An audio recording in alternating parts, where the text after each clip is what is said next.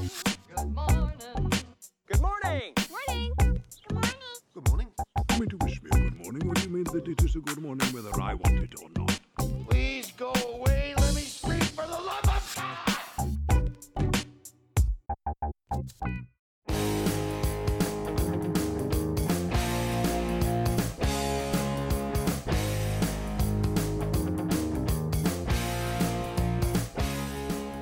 Night there's gonna be a jailbreak somewhere in the town. Right band, wrong song. Tonight there's gonna be trouble, so don't you be around. Perfect way to start the year, 2024. Here we are. Good Movie Monday. Hello, everybody. Glenn and Ben here, coming at you for the first time this year. How are you, Ben? I'm good, mate. How are you? Oh, look, I'm okay. I'm exhausted. It was not the summer break I was hoping for. It wasn't the summer of Glenn. No, we wrapped up last year, and I was like on a high. I'm like, beautiful. Let's have a 3-month hiatus, and we can regroup and come back fresh. And no sooner had Christmas finished, and I got kicked out of my house. Got evicted. When you said that, when you actually sent me the text, I thought you just had a fight with Mel and you had been kicked out.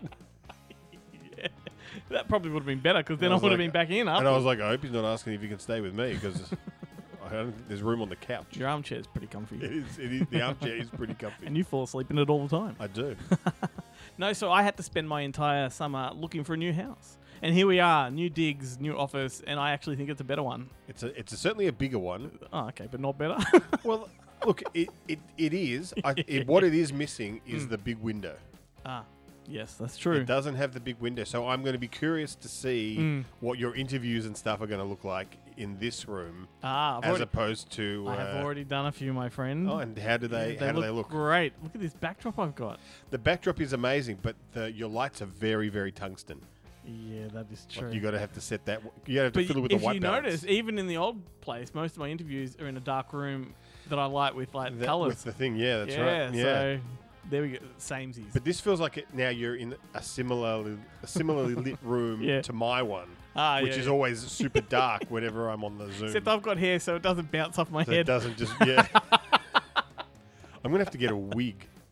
I have to buy a wig just for Zooms. That'd be great. Or like a fez. Oh, that'd be great. You get a Shriner hat. You could just do what I do and have the backwards baseball cap. I can't, it looks weird when you've got when you do it that way. When you've just got the semicircle. Because then, especially if you go out in the sun and then you tan and it looks like you've got the spiral window from play school on your forehead. You could have a Frank Spencer beret. Yeah. Good. Apparently, they're okay for wearing everywhere outside of France. But not in France. But no, that was one of the big things when I went. Like in all the tourist guides and stuff and everything, they're saying, do not wear a beret. Mainly, I think, to women, because French people do not wear berets. We learnt that in European Vacation. Yeah. Anyway, so here we are, another year. We've got lots planned for this year. Well, I do anyway. I don't. Have you been looped in? And we've got a spreadsheet. You've looked at that? I only saw the spreadsheet when you sent it to the Boneheads, Okay. and I was like, oh, there's a lot of interviews. There's a lot of interviews we've got coming up this year. I'll go through a few that we have guaranteed already in the bank. We've got Ethan Coen of the Coen Brothers, Matthew Vaughn. I'm really looking forward to see that film. It is great. Have you seen it? Yes, already? I have. I had to see it to do the interview. When did that? Because they haven't had the media screening for that yet, have they? Have they had the? Well, have it's they- now playing theatrically, so they must have. Oh, totally missed out on that one. Yeah, that's right. It's good. Apparently it's a film that they spent 20 years trying to make. So back when they were the Coen brothers, they were trying to get it off the ground then. Because now it's a Coen and his wife. Yeah, which she's been the editor on all of their films from many, many years ago. So we've got an interview with him coming up. Matthew Vaughn of Argyle, the director of Argyle. Dev Patel, good old Dev Patel. Robert Connolly, director Like of... you said that like Dev Patel. Good old Dev Patel. Good old... Like, oh, yeah, my old mate, Dev I'm Patel. a bit rusty. It's been a long time since I've been on the mic, mate. Robert Connolly, director of The Dry 2, Force of Nature. That finally got a release after all of the strike delays. Bill Bennett, legendary Australian director. Jason Blum, again. Kia Roche-Turner for his new movie Sting. And we've got one today. Jesse V. Johnson, an action director I've been trying to talk to for a long time. So I'm Like you and I are both big fans of his film Avengement. Oh, yes. Which is the greatest the greatest title for a movie ever. I remember you and I having a conversation about the title About the before we title, even saw the before- movie. yeah. It's like, fucking yes. Yes, avengement. What do you feel like tonight? I feel like fucking avengement. So that's, we've got a great year. We've also got the Boneheads are back. We've got Jarrett here for his PE class. We also have a new member of the team. I don't know if we're going to introduce yet, but coming up in a couple of weeks' time, there's another voice to the show. I'm looking forward to that. Should we keep that mysterious for a while? Yeah, let's keep that mysterious. Excellent. What else? Just in case it doesn't happen. I also, big heads up that Chloe and I have our show Wednesday up late. There's a few changes to that, which is very exciting. So make sure on a Wednesday night that you keep up with us. Heaps of fun. We're going to do a lot more live in-person stuff this year, which is exciting. But what I want to know, Ben, is what did you get up to over the summer? That's a very good question, Glenn, and I really wish I could answer it because I don't remember any of it. I had a 3-week holiday over the summer period. It's supposed to be 4 weeks, but somehow work screwed me out of a week. Always does that. There somewhere. But I didn't go anywhere. I didn't really do anything. We just kind of lazed around at home, but I didn't accomplish any. Did you change pants? Define pants. Define change. I didn't take on any projects. I didn't really do. I'm really struggling to remember what I actually did over that whole summer period. I've got one of my niece's birthdays is 3 days after Christmas, and they went away, so we had her dog. We had her dog. We've got a friend of my father's dog that we also had. So we had 3 dogs for a while, which was great. / horrifying. Especially when one of them doesn't share food. That has the whole resource guarding thing. Mm-hmm. So that you always have to lock him away. It's a bit like feed you. the other 2. Like you. Oh, if you leave it on the plate, I'll take it. But I will tell you this: I did not watch the old calorie intake over the summer period. Nor did I. So I feel like I feel like the Michelin Man right now. Yeah, or like the Stay Puft Marshmallow Man. Yeah. I feel more like that dude from Meaning of Life. Yeah, just one more. I did actually, over the break, I did go up to the Gold Coast. And how was that? It was horrible. Why did you go there? I went there for work. Oh, okay. Funnily enough, it was actually we were back for work. It was for pleasure. It wasn't for pleasure. We went to the Gold Coast shooting behind the scenes of a movie being shot there that I don't know if I'm allowed to name. So and you weren't up there for the Actor Awards? No, I wish. Didn't get to meet Margot? I wish I would have got to meet Margot. I wish I would have got to meet what's her name? The one from The Bachelor. Who's I don't know. She was on. She's the host of F Boy Island, which I don't know.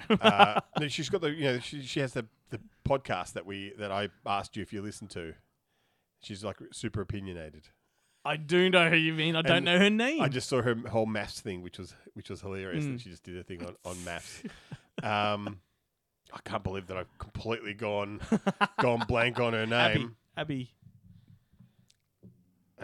Is Abby? Gonna go on the She's always got her tits out. She almost always does. Abby Chatfield. Almost. Abby Chatfield. That's the one. We got there. Yeah. So I didn't get to meet her. I didn't get to meet Melanie Bracewell, who I'd love to have met. Yeah. Consider we were talking about F Boy Island. Yeah. There's a whole string of F Boy Island jokes during the Actor Awards, which I enjoyed. But no, it was unfortunately it was a bit after. But did I tell you about the time we were shooting extras for a film called The Set? Mm-hmm. And we had to shoot stuff with, who was, Jesus, now I can't remember her name either. 2024 off to a great start. What's it? She's her nickname is something like, oh God. Do you remember we talked about having a third person Ernie on the desk just to Sigley's fact check and look stuff up for us? Ernie Sigley's sidekick. Denise Drysdale. Oh, yeah. Ding Dong. It was Ding Dong. That's what I was like, Dingley, Ding, yeah, Ding Dong. We were shooting stuff with her. We had to go. She was in Melbourne. We, being the oblivious idiots that we are, didn't know why. Just like, oh, I'm coming down to Melbourne, so pick me up from my hotel, and What was she like? she was really nice. Like Yeah. I've we were heard good things. we weren't really talking to her. We were talking to this other woman they were sharing a room, and they're old friends. Yeah. But then this old friend had like some kind of mild heart attack, and Oh. so she took her so Ding Dong took her to hospital, and we picked them both up from the hospital and to go and do this shoot Wow. thing. There was this whole thing, but while we were waiting for them at their hotel, just sitting there watching all of these like celebrities walk past, and I'm like the vet that now hosts I'm a Celebrity, Get Me Yeah, Out of Here, yeah, whatever yeah. that guy's name Chris. is, and Dr. Chris. Dr. Chris, and all these people, and we're like, what the hell? And we didn't realize, of course, that it was at Crown. The night before was the Logies, and it was all of the people who had stayed over it. Worse for wears. Yeah, No, it no doesn't Carl happen. Stefanovic. No, this was. Had this been before the time of Carl? You know, he has nothing to do with movies, but I'd love to have him on a podcast like this. Yeah, I liked him and his brother. Oh, they're great. Yeah. But we record from the backseat of a cab. Oh, okay, yeah, that they're driving. So that's But what you it's got a up shame to? that it's a shame that the Logies don't happen in Melbourne anymore. It is. I don't know how we lost it. I don't know how we still have the Grand Prix, but they let the Logies slip through our I fingers. guess not enough people care anymore. Like, it doesn't matter where it is. It's probably cheaper up there. But you wouldn't believe it, but we're still in the intro of the show. So just for those people that are still with us, And what's the name of the show again? Good Movie Monday. That's the But one. don't forget to look us up on all the social media platforms. So Facebook is the one to go to. The thing that's ironic is that I promised myself that this year I'd be more prepared. I'd have extensive notes. I wouldn't spend 20 minutes trying to think of someone's name. Well, let's pull the curtain back a little bit and let people know that we put this particular episode together at the drop of a hat. Like, we had not planned to go for another week. That's right. And we thought, let's just do it. And we haven't got notes. Neither of us are planned. And that's what this is. It's the stuff up show. We're just having it really early I love that took you 10 seconds to get out. to get that word, because in Studio 60 on the Sunset Strip, that TV show, Aaron Sorkin TV show, they had the disaster show. That's what it's called. When everything goes wrong, all the props break down, the lights fall from the ceiling, the people get sick. Well, no better show to have it than the first one of the year. Yeah. Welcome, So everybody, first one. particularly all you new listeners. Stick around because we are a little more professional than what this is. Not at all. Oh, dearie me. But yes, goodmoviemonday.com is our website. As I said, social media, TikTok, you have lots of nice little 30-second clips of interviews, our chats, all kinds of stuff. Malzy Begg is another member of the crew. She was supposed to be here on this episode, but she had things on and couldn't make it. So she's going to join us in a few weeks' time, and she'll be here every month thereafter. So looking forward to all of it. It's going to be a good year. But before we throw to our first segment, which will be Jarrett with his PE class, I'm just curious to know what you've watched over the break. What movies on your list? Do I need to edit this part because there's like long Trying to remember long what 2-minute I- gaps between answers I while did you watch- well, think? Yeah. I can run through mine. They're the things I did note. What did you? Well, you go first while I try and Anyone think that of things. follows my Facebook knows a few of these. Slapshot 1, 2, and 3. I went through all three of them You because went I through got the the 3 of them. Blu-ray with the 3 in it. all-time hockey coach. Oh my goodness, that first one is an absolute banger. And then it goes down the Bad News Bears path and the degenerate Yeah. sequels, Number 2 is not bad. Stephen Baldwin, I think it is. But the thing that's so ridiculous is that part 2 is a really, really late sequel. Like 25 years later. And then they do number 3, Yeah, straight after. like Major League, except Major League 2 was actually close Well, it's to like, Major League It's 1. like now we've got Beetlejuice 2 coming in already talking about number 3. Yeah. That's, And Ghostbusters, the number the that's right. Yeah. No, Momentum, it's called. It's Momentum. Yeah. What The else did I Big watch? Mo. I Got the watched- Big I Mo. watched an Australian film from 1990 with Max von Sydow. I didn't know that he'd Oh, made a is his film father? here. Yeah, I Yeah. didn't know he'd made a movie here. Were you on Broly, the Umbrella Yeah. streaming service? Yeah. That was good. Yeah, that's a was great good. movie. It's very much apt pupil without the thriller aspect of it. All Yeah. about sort of a Nazi war criminal living in Melbourne and the media discover his presence. Did I watch that? Clips of the Nazi Hunter show that I think it's on Prime or something like that with you? No. There's a great stuff with a guy from Happiness whose name I can never remember. Oh, I think he's the pedophile. talk show. Oh, Philip Seymour Hoffman. No, the other one that looks a bit like. Oh, Philip the Seymour guy Hoffman. from Planes, Trains, and Automobiles. That's the cousin with the truck that does a. Yeah, I think. Yeah, I don't know his name. I don't know what his name is. Yeah, but he's the father of little Billy yeah, in Happiness. In Happiness, yeah. Duncan he's or in- Duncan something or He's in like The Good Wife and yes, all this sort of great stuff. actor. But he plays this like he's like the whole premise of Nazi Hunters is they're hunting Yeah. Nazis who have escaped, and he's like pretending to be this kind of Midwestern guy. He's got 2 kids and a wife, and he's having a barbecue for his friends. And this guy from work, he invites this guy from work over, and he brings his new kind of girlfriend over, and she recognizes him. She was like a child in the concentration camps, and pings him, and he just kind of like. He's like, at first he's playing it off like, I don't know what you're talking about. And she kind of insists. He's like, fuck it. And he just pulls out this gun that he's had hidden under the barbecue and kills his kids. What? His kids, his wife, he kills everyone. My goodness. There's this amazing sequence. Tell you what is amazing. There's a video I saw on TikTok last week of, the Leaning Tower of Pisa, and you get all those people that try to hold it up in photos. Yeah. Someone put like Nazi German music behind it and all these people with their hands raised. Great video. Great gag. I watched 2 Pauly Shore movies. I watched Pauly Shore is Dead. I saw Pauly Shore in the show notes, in the list, and I'm like, is that like the anniversary of In the Army Now or something like that? I think was in the. Yeah, I was like, who outside of Glenn Exactly. is Exactly. commemorating the? But he's kind I of... mean, when he's, clearly Biodome is his best film. he's kind of back in a little way because he's just done that Richard Simmons short, which is a pitch for the feature. For the feature, yeah. So he's kind of back in momentum at the moment. But I watched Pauly Shore is Dead, the movie he directed. That's Yeah. actually really fucking good, and it's got everybody you can imagine in Hollywood in that movie, like just doing it for free.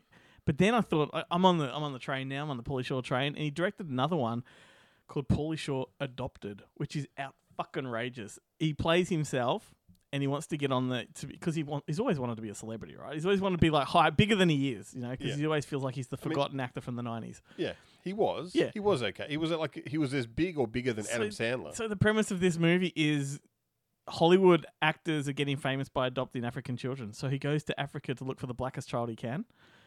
And it is all filmed almost mockumentary. You can tell they rocked up to half of these places without permission. Only the actors that are actually in the narrative are in on it. And it's just outrageous. The questions he's asking about all these black kids. It's Just like, sounds like Bowfinger. how do you get away with this? But it's poorly made, but it's compelling. It's poorly made. That's the zinger of the year, and we're only episode 1. We're only episode 1. I did revisit the 2022 Texas Chainsaw Massacre, which you might remember I hated at the time, and I've come... Oh, with Jessica Biel? No, this is the one that was made Oh, for Netflix. sorry. Oh, The Fede most Alvarez recent one. Yeah. And I've come around to love it. I wouldn't go that Full- far. I like the bus sequence. Oh, the bus sequence is great. But I've come full circle. I've watched it, I think, 4 times now, because it's one of these films, there's something about it I just want to like. Yep. And I now think it's probably the strongest sequel outside of number 2 and 3. Yeah, right. Yeah, good stuff. I mean, I do like the 3D one.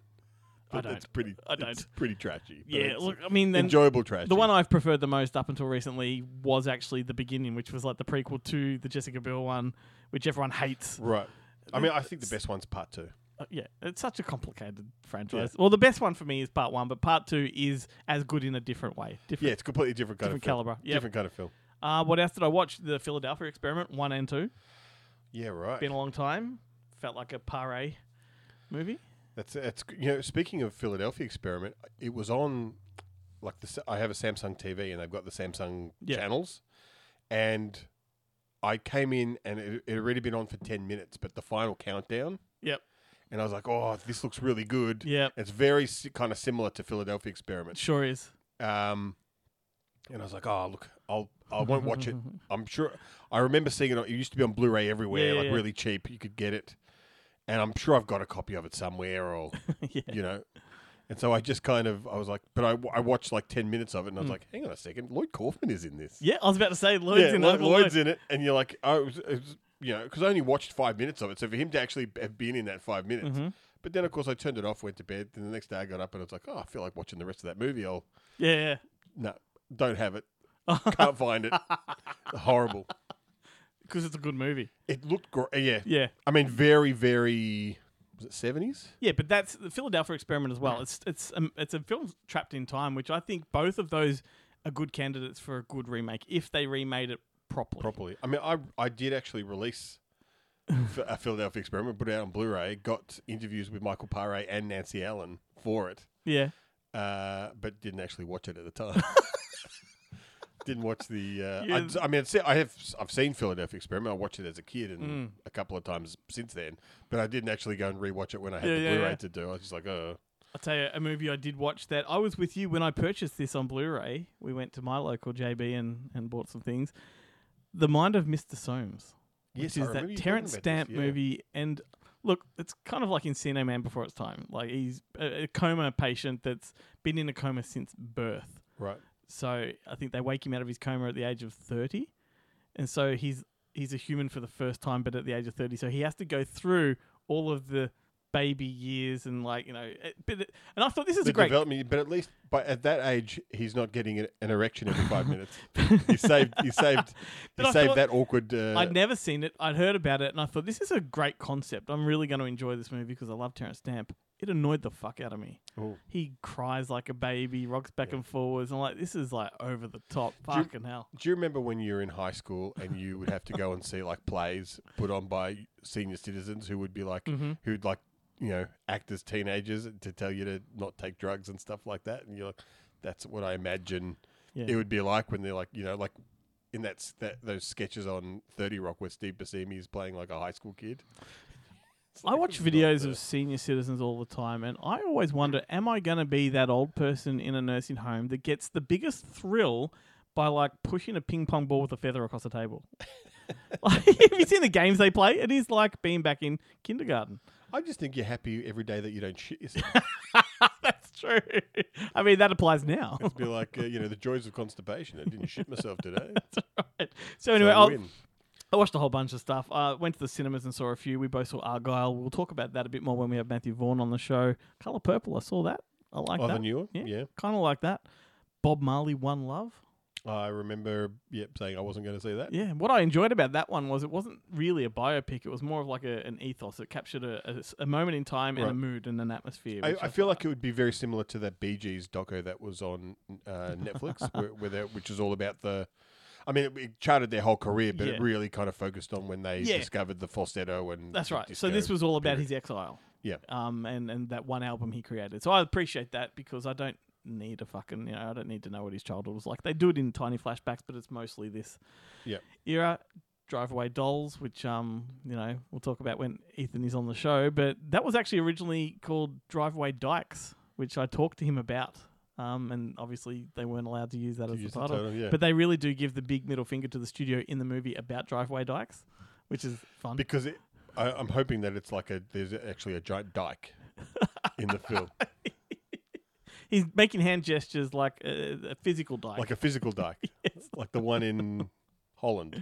That's the, right. The little boy puts his Yeah, finger he's in. not talking about like Amazon women, like Yeah, snoof, no. anything like that, big giant The dyke. attack of the 60-foot centerfold. But I'm assuming you can't remember anything you've watched. No, look, I did. I watched a lot of the movies that I've been working on. So them, I watched them. I watched Watch them movies. them movies. the French extreme them, Ills, otherwise known as Ills. Mm-hmm. Ransom with Sean Connery, which is and Ian McShane, which Formerly is the great. Terrorists. Well, Well, kind of the Australian It title. was the US released it as the Terrorists, but in the UK it was always Ransom. But then Umbrella originally released it here as the Terrorists. they did it here as a terrorist. Yeah, Yeah, look, I honestly don't know why, because I'm pretty sure on video it was released as Ransom, yeah. and that is the British, Yep. the China Lion, Mhm. China Lion, British Lion films released it as the Terrorist. But Cool. what else did I work on? In that kind of last period, The Hitcher, which classic. classic, which we don't really need to talk about because we seem to talk about it Yeah, quite no. a bit on the show. We can talk about part 2, Yeah, which I was furious at Umbrella for not. including. Including. Oh, wouldn't that's a reason right there to buy without to even buy it. thinking. Yeah, I was like, blind this is buy the right perfect there. way to do this is to get Hitcher 2. Like, it continues on seamlessly. Mm. But what else did I watch? I watched a lot of TV, I will be honest. I did yeah. watch a lot of TV. But that's Ben Downtime stuff, isn't it? yeah. Yeah. Yeah, I didn't really... Well, that doesn't sound good. I watched Ben Downtime. Ben Down Time. Bend over time. 50 cents, I bend over, touch my toes. $1, I bend over, touch your toes. $3 for a BJ, $4 for a ZJ. What's a ZJ? You don't know. You can't afford it. I did watch Once Upon because I read the Once Upon a Time in Hollywood book. Yep. So then I went back and rewatched the film, which was I think that gets better every time. It does definitely get better every time. Yep. And especially like the book adds a lot of context, and there are differences in the book from the book to the film that are quite interesting. Mm-hmm. I also watched Office Space again, which I haven't seen in years. Oh my god, yes, so good. They're so good. Infinitely quotable. Yeah. Stapler. Stapler. Burn the place building down. That's the last straw. Yeah. I never really liked paying bills, so I think I'm going to pay them anymore either. You're a very bad man. Yeah. Najim Najina and Michael Bolton. I sentenced you to 5 years hard labor in a federal pound me in the ass prison. So good. Michael Bolton, that's an interesting name. It was an interesting name until some ass clown started writing songs and winning Grammys. Such a good film. There's a spin-off show for us. We should just quote movies. Quote movies. Yes. So that's I did watch those. I'm sure I watched Passport to Pimlico, which I'd never seen before. The Ealing Studio film. I haven't seen that. I remember. I've always known about the film, and I've wanted to see it for ages. It's only come out on Blu-ray overseas. It hasn't come out locally through it's a Ealing Studio, so it'd be all Studio Canal here. But while I was in the UK, I did see the subway stop for Pimlico, and I was like, oh, I didn't bring my passport, so I just didn't bother stopping there. It's when these words that you've heard before somewhere along the way actually become reality. Yeah. It's like Powell's Keepy. There's a place called Powell's Keepy? I just thought it was gibberish. Gibberish, yeah.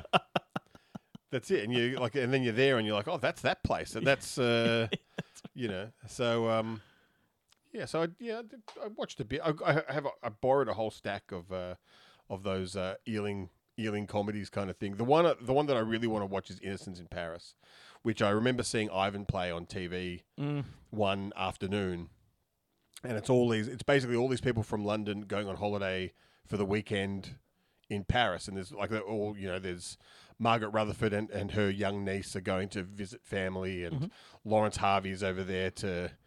I can't remember if Lawrence Harvey. I think Lawrence Harvey actually plays a Frenchman, but there's a young girl goes and gets swept up in a romance, and Alistair Sim is going for they've all got different reasons, and they all they meet on the train, then they have their experiences in or on the boat or whatever it is they're doing to go across the channel, and then they all kind of meet back on the way back again. And then a teenager threw milk on them. Yeah, and then got expelled from school.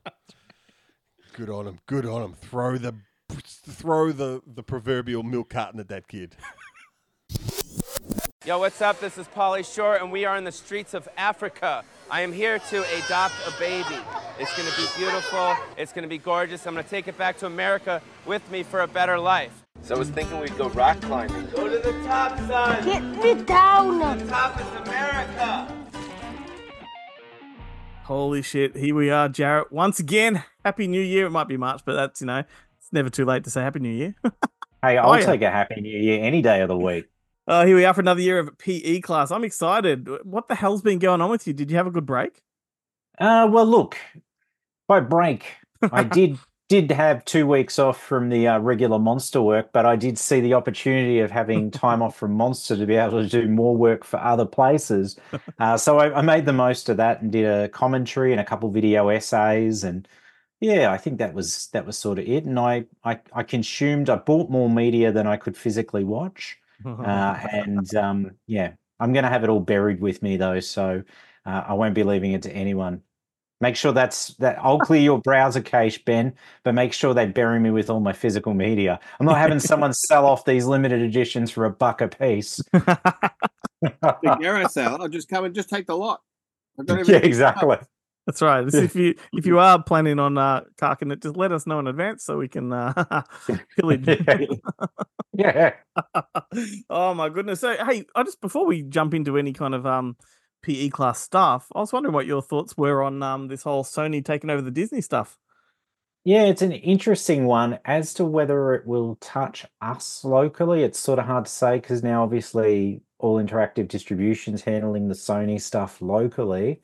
So it would kind of be a reach if if they were to be handling the Disney stuff via Sony. I Yeah. think it's an interesting move, and I'm all for it because Sony is probably, at least in the US marketplace, they're probably one of the better distributors out there because they're still doing Blu-ray and 4K for their key releases.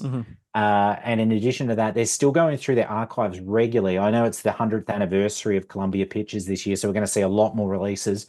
But even prior to that, you were guaranteed of seeing at least maybe 6 to 8 catalog titles a year getting the 4K treatment. And Sony don't pull any punches. They actually go to an effort of doing a really great restoration, new Atmos tracks.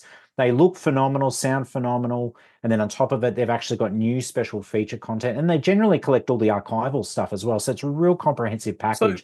Not like Paramount, who are doing these editions, and you just got to wait until a review comes out before you buy it because you get like Planes, Trains, and Automobiles, and it's been scrubbed so clean that everyone looks waxy. But then you get something like Footloose that comes out that people are saying, "Oh no, they've done the DNR on it," but it's not. It was just a very soft focus kind of film, and it actually is very true. And the grain is present in the film, but it's hit and miss with Paramount. So yeah, Sony, yeah. I'm all for. So I love that they're doing the Disney. Reckon they'll dip into the old Fox archives? I'd say I honestly think the Fox archives I think would be I just don't think we're going to see the Touchstone, Hollywood Pictures, any of those subsidiaries Disney stuff happen. But I think very well I think the Fox stuff for sure because there's a God between not only like Home Alone 2 that's been streaming in 4K for a couple years now, but like God, what I'd do to have like a 4K The Fly happen. And plus, we need to see the Aliens films out now. We've got Aliens getting released in the US this month and in the UK. But then, of course, Alien 3 and Alien Resurrection. And I guess all the others have already come out in 4K and nobody really needs the other ones in 4K, really. I don't even know if we really need Alien 3 and Resurrection. Yeah. I'll buy them. Of course I'll buy them. The Fox stuff is kind of interesting because that's been handled by Park Circus for a while before Disney bought them out. So catalog stuff. But I actually don't know what's going on with all that stuff if it's still available. I haven't seen much in the way of no, they're not. Then Fox releases of the Fox classics. Did Turner and Hooch ever get a 4K? No, but it did get Blu-ray, but only in some territories. It's like Splash got a Blu-ray release in Australia and maybe 2 other places in Europe, not in the States. Now that thing goes for about $200 a piece. Splash 2? Never. No. It made it to DVD, I'm pretty sure, but I don't think it made it quite as far as Blu-ray. Kind of needs to. It'll be interesting to sort of see what happens with that whole deal. I mean, hopefully it might be the saving of that Disney catalog and also these Disney titles that are only been available through that Disney, sort of club within the States, like Return to, Oz and Mr. Boogedy, I think, also had a Blu-ray release over there as well. Wasn't your favorite one of them too? Fuzz Bucket. Fuzz Bucket, yeah, exactly. So all these titles, I mean, it'd be great if Sony were to do some of these as well. But yeah, as to how it'll happen in the States, I don't know because it's a very different situation for physical outlets in the States. Obviously, Best Buy's pulled out, so they're not really stocking anything, and the mass merchants aren't really. Everything's gone online, and some of those titles are like the titles, if you put them online, will they do the business that if you actually had it physically facing in a store and someone gets a burst of nostalgia and goes, oh, mind a copy of Return to Oz? But yeah, so it'll be interesting to see how it all sort of plays out. But it's exciting, it's an exciting time. I mean, geez, 2024 already, the titles that have been announced that are coming, it's phenomenal. We're finally seeing the big James Cameron titles, but we're also seeing really obscure titles finally make their way to disc, like Little Darlings came out recently. And these are films that we never thought would actually get a release past VHS or even DVD. So, look, I think anything's possible at this point in time. Excellent. Well, let's talk about your T-shirt. Yes, indeed. Well, do you don't want me to tell you about what's coming out in home entertainment this week? Because I'd love to tell you that it's all DVD. It's all DVD. Yeah, it's all DVD. So I don't know if that's worth talking about realistically. Here we are, and I'm saying it's an exciting time for home entertainment. Can you run by titles? Okay, we've got a Mel Gibson title coming out, Desperation Road. Yeah. Action thriller, straight to stuff. DVD. Well, Good stuff. DVD release only. We've got Space Pups, which is a sci-fi family film that no doubt Mondo is probably the only grown adult that is interested in that title, but that's coming out on DVD. Are you looking at that one? You're looking. Hopefully, you get to do an interview with the director. Patronising son of a bitch. All right, moving on. And then we've also got Butch Cassidy and the Wild Bunch that's coming out through Eagle, and this is Bruce Stern and Dee Wallace getting a nice little paycheck for their retirement. Good old funds. Mr. Sharknado directing that one. Oh, is it really? Okay, Yeah. there you go. Yeah. Oh, wow. Because he's already he's done moved on to some big and better things, hasn't he? He's already done another Sundance film, so this is sort of like the part 2 of his Right. sort of I guess potential trilogy. Okay, well, that's great. All right, well, there you go. Who would have thought that, the Mockbuster Man would venture into the Western Territory? And, Interestingly, you though, know. about that, because I thought the title, like, it's very Asylum-ish, like, Butch Cassidy and the Wild Bunch, but then I learnt that Butch Cassidy's gang was the Wild Bunch, so... Oh, right. Okay, there you go. Yeah. Interesting. Yeah, Okay, all right. well, yeah, that's all that's coming out this week, Excellent, and moving anything on. else is definitely not worth mentioning. But I do want to tell you, though, there is some more catalog titles that are coming in the near future. One that I will mention specifically is The Departed. The Departed's coming out on 4K locally, coming out April 24th, which is pretty damn cool. It's only a single disc, and I haven't done research yet to work out whether all the special features will be on the 4K or not. But I mean, it's the kind of title you could walk into any thrift store or cashies and pick up on Blu-ray or DVD for $1. So if it doesn't, buy it there and then just, put it in the case. Isn't that coming out same time as Goonies? Yeah, I think they're coming out about a week or two early. I think they're coming out maybe on the 10th of okay. April or so. Yeah, Cool, the 10th of April.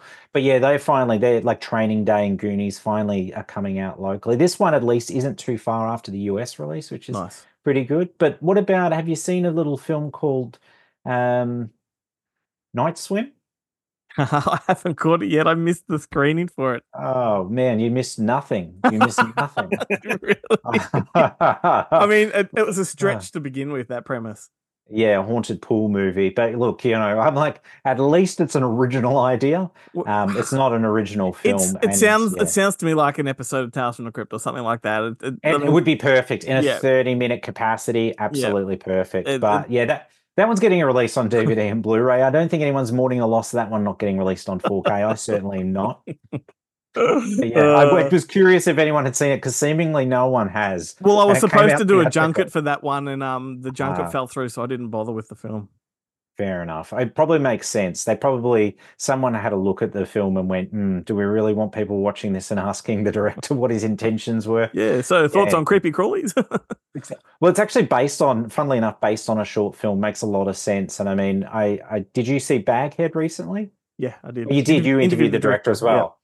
Yeah, and Baghead was a great short. Yep, correct. Just like Night Swim, I imagine that was a great short as well. But we don't have to make all these shorts into features, do we, lads? Anyway, moving on. So you mentioned the T-shirt that I'm wearing. I did. Benjamin, we've got some news, don't we? We do. That would have only dropped just before this dropped. Yeah, mid last week. Just just about 5 days prior or so. Late last week, but look, not everyone. I think a lot of people out there just wait for Good Movie Monday to get all their news. Precisely. They don't go on social media. They don't follow us. They only follow us on TikTok. So. Yeah. Well, they're certainly not following Monster Fest on TikTok, so I can assure you of that. We do have a TikTok. We have no subscribers at this point in time. Don't worry, I'm going to rectify that. I'm going to put up some curiously erotic videos of myself. Yeah, I was going to say, you've just nestling this copy of Toxic Zombies. You've just added a massive workload to your schedule. Yeah, I certainly didn't want it. I was very resistant to the TikTok. And plus, it means every time you open it, it doesn't go straight to your profile. It goes to the feed. And the feed's based on the things that obviously you said you kind of liked when you set it up. And of course, I spend 20 minutes watching everything in that feed. And the feed is endless, so I could spend an hour there. As all algorithms do, the way TikTok really preys on you is if you last more than 20 to 30 seconds on a video, that's all you'll see for the next fucking hour. So So explains it. yeah, I've seen a lot of guinea pigs, Yeah, dash that's hounds, right. I was going to pugs. say the trick is you've got to, when you're scrolling, you kind of got to try and keep two videos on the screen at the same time, like know what the next one is, so they can't screw you on the. Yeah, I like you watch that. the I first like one that. and they go, I know I'm watching this one. I'm still on this. I know Yeah. that the next video is this Fuck one. that algorithm. Yeah, so just watch all of the Good Movie Monday TikTok videos all the way through, and that'll be your algorithm. Oh, perfect. It'll all sort itself out. Hang on, in are the you trying end. to advertise it or turn people off it? Which one? I don't think we have to do anything to Goes hand in propel hand, anyone really. for the Monster Fest TikTok at this point in time. All right, weekend. So Weekender, we're doing it again. And as Ben and I had hoped, we are doing another entirely repertory program. So all classic films, all celebrating milestone anniversaries. And it was something we discussed after doing the 3D one last year, and it got such a great reaction. Yeah. People want to come out and see, films they love, but they also want to come out and see films that they've never had the opportunity to see on the big screen. And we've got a few of those. We've got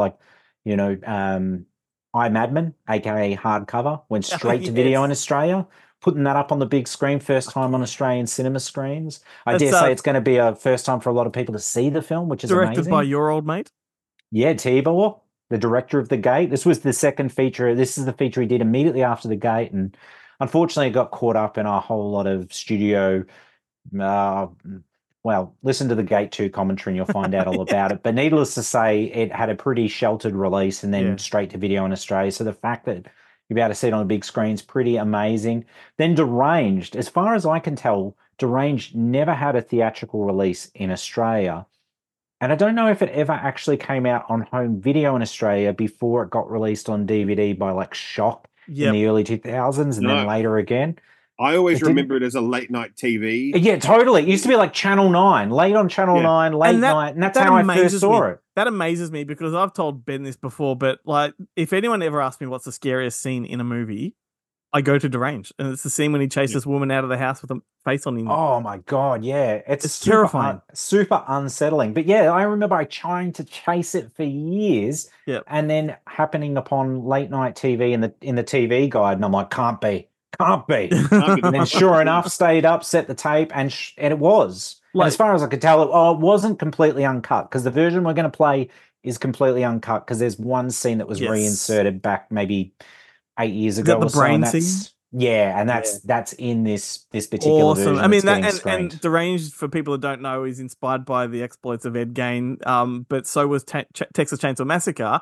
And so these films were made the same year, but this one was completely overshadowed by Chainsaw Massacre. Yeah, absolutely. And it's more horrific. It's definitely this. We talked about Home Alone before, and Robert Blossom, the star of Deranged, is creepy next door neighbor in Home Alone. Yeah.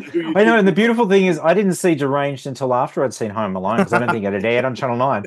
So as soon as I revisited Home Alone, I'm like, oh my God. I mean, it's the Robert Blossom. It's the name that makes you think. It's a great name, isn't it? You always think it's like every time I've tried to type it out to put into the website and stuff, it auto corrects it. I have to go back. No, and delete the S. Yeah, yeah. That's his name. His name is Roberts. No, so yeah, that's exciting. But then one that Ben's pulled together rather amazingly, and it was his genius idea to do, is a marathon of sorts. Yeah, we're doing all three Angela films, the Sleepaway Camp trilogy. The Holy Trilogy, we'll call it, because we know there's Return to Sleepaway Camp and all these other ones that don't actually matter, and they're not really canon. We're talking Pamela Springsteen and Felicia Rose. We're talking that Sleepaway Camp. That era, that gold. I just wonder if Ben will last the distance. Well, no, Ben, I didn't make it through Dune 2, Part 2. Why would I make it through? Was it long? We both had a bit of a snore. Interminably long. Oh, the first one was long, and I thought this one at least might cut to the chase and actually have a bit of action because he sat through the story last time. Cut to the chase. It does what it seemingly does, and I'm not sure what the actual runtime was. Or is it like 172? I think. So it's 172 minutes. It's 150 minutes of blah, blah, blah, nothing happening, and then 22 minutes of action, and you're like, well, if you would have spread this out a bit during the rest of the film, Look, if he'd taken Dune 1 and Dune 2 and mashed them together, you'd have a nice 2-hour film. Yeah, no, okay, David makes Lynch, sense. like, even though he took his name off it and had all his issues, that David Lynch version covers the main points and gets to the meat of the story. Yep. And it's got Kyle MacLachlan as opposed to Timothy Chalamet. Well, look, Chalamet's good in this, particularly in the final act. I think he really comes into his own with this one. I do love when the action is on. I think it's really good. But he spends so much time in fucking windswept deserts, fucking clicking with tongues, trying to summon fucking worms and shit. Yeah, I felt that in the first one, so that doesn't sound enticing. I want to see it. Now, look, I think I'll wait for home entertainment for this one, to be honest. I think I could comfortably watch this one in the living room on a 75-inch OLED in Atmos, and that's fine. But there's a very good chance I'll never watch it, gentlemen. That said, I didn't hate it, but, I'm really interested to see, because it does set up a lot of the stuff that happens in the future books. Yep. Because we should Dennis, what's his name, has said he's busy writing a third one. So he's going to do like Messiah and Children of June, Messiah of June, and all that. Because it does the whole thing. It turns into this big kind of religious war. Like he basically at the end of the film he becomes like the head of this kind of Fremen religious, order, and it basically is him, like Catholicism, like spreading it across the universe, by sword, by fire and by sword. Right. So it could, if it does all that stuff, maybe. I still don't think it's going to be worth it. But I did say to Glenn after we watched it, I said the best special effect in it was the de-aging of Carrie Ulwis in it. Oh yeah, right. Because I like that Austin Butler. Austin Butler, when they shaved his head and shaved off his eyebrows, looks exactly like a young Carrie Ulwis. Yep. Wow. Ulwis, whatever his name. Yep. I kept waiting for him to say, was it As You Wish or whatever it is? Well, we're not doing June 2, part 2 at the festival. I can assure you of that. So, never fear. It doesn't fit within the slasher, because that's the thing. I don't know if we mentioned it. It's all slasher films. It's a slasher film. It's all slashers. Excellent. So we're doing Nightmare on Elm Street, 1984. We're doing Wes Craven's New Nightmare. So we're doing both of the Craven Freddy Krueger films, and Meta before Meta came along. Absolutely, the ultimate meta movie. And it's funny to think 2 years later he would do Scream, which was like the first serious meta horror movie, because of course we had like Student Bodies and things like that, slasher type movies. Yeah. God, that'd be a great festival, Ben. Slasher parody movies. Yeah. Like Student Bodies and the other ones that I can't think of, Pandemonium. YouTube poster there's a coming few up. others. Yeah, that could be great. I mean, it might be remember pretty watching short marathon. Pandemonium. Is it National Lampoons? Is that what was the? Yeah, I think it National got Lampoon's Class Reunion or something like that, where there is. Class. No, that is Class Reunion, and that's a slasher parody too. A slasher. Yeah, I remember tuning in. That was another one that Channel 9 used to play late at night. Doesn't it have Anne Ramsey? I was just sorry. Anne Ramsey in that? Could be. I would get up and have a look at the Blu-ray because it's there, but I am wearing boxer shorts, so I don't want to reveal too much. And they are short, so I remember watching. I used to only watch those late night movies for the chance to see TNA. There it is. Shorts. And I remember tuning in on that one, going, "Oh, great! It's a college kind of high school sex comedy." Next thing you know, people are getting killed, and I'm like, "What yes." the fuck is this?"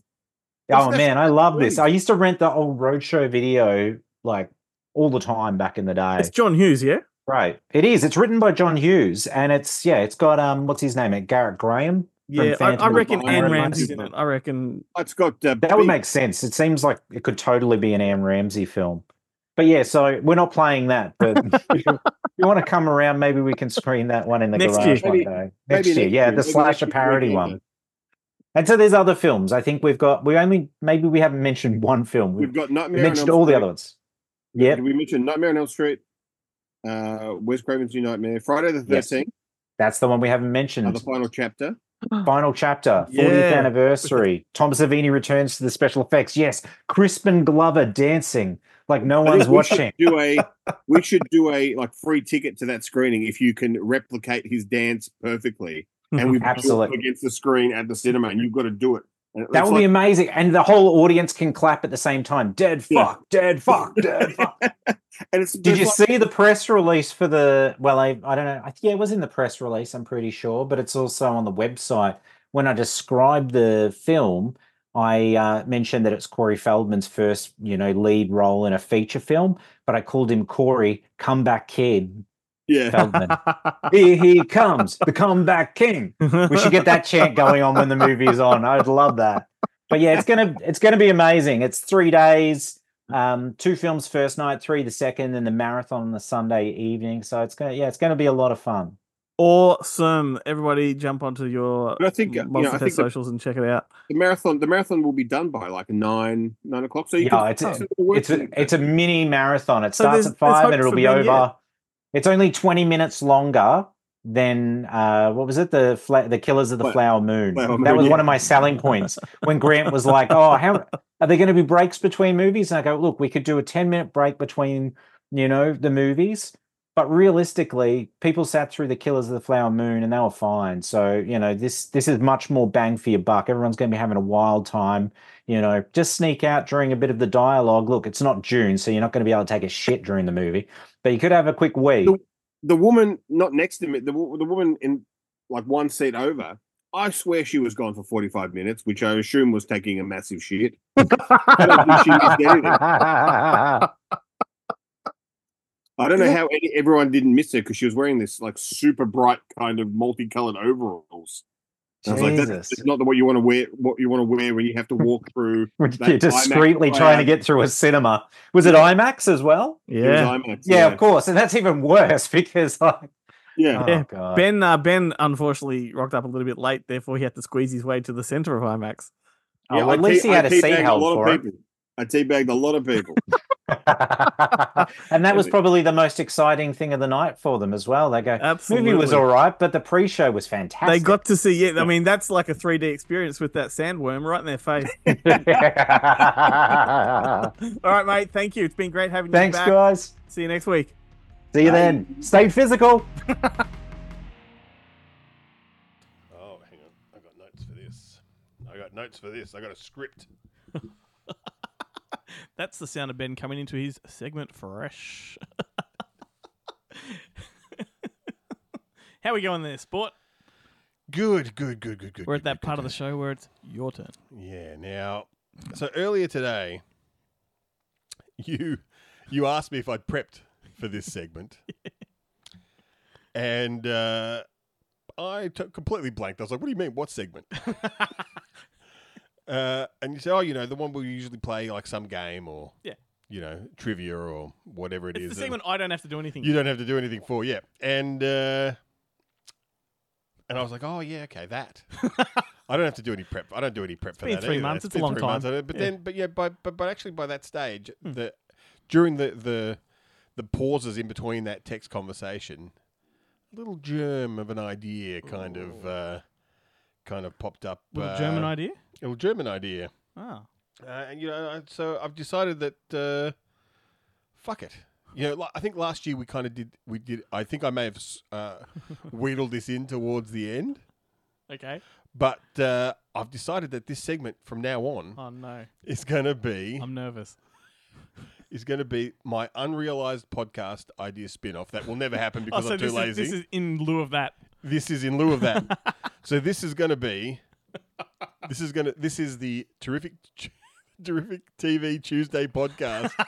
the only Tuesday TV podcast that drops on a Monday. That's right. As part of a Monday podcast. But yeah, we're going to be a day ahead. You've got a terrible case of the Mondays. And I actually did. I do have a theme song, a little ident. Please. That will play now. It's Terrific TV Tuesday, the only Tuesday TV segment that drops on a Monday. Thought he was going to sing. I thought he was I was going going to to sing. sing. No, I can't remember. I got an AI thing to do it. It's horrible, but it's great. Fantastic. So I just thought this would be basically like our recommendations at the end of the show, but we just talk about a TV show that we've been watching. And now, obviously, I didn't prep you at all No. for this.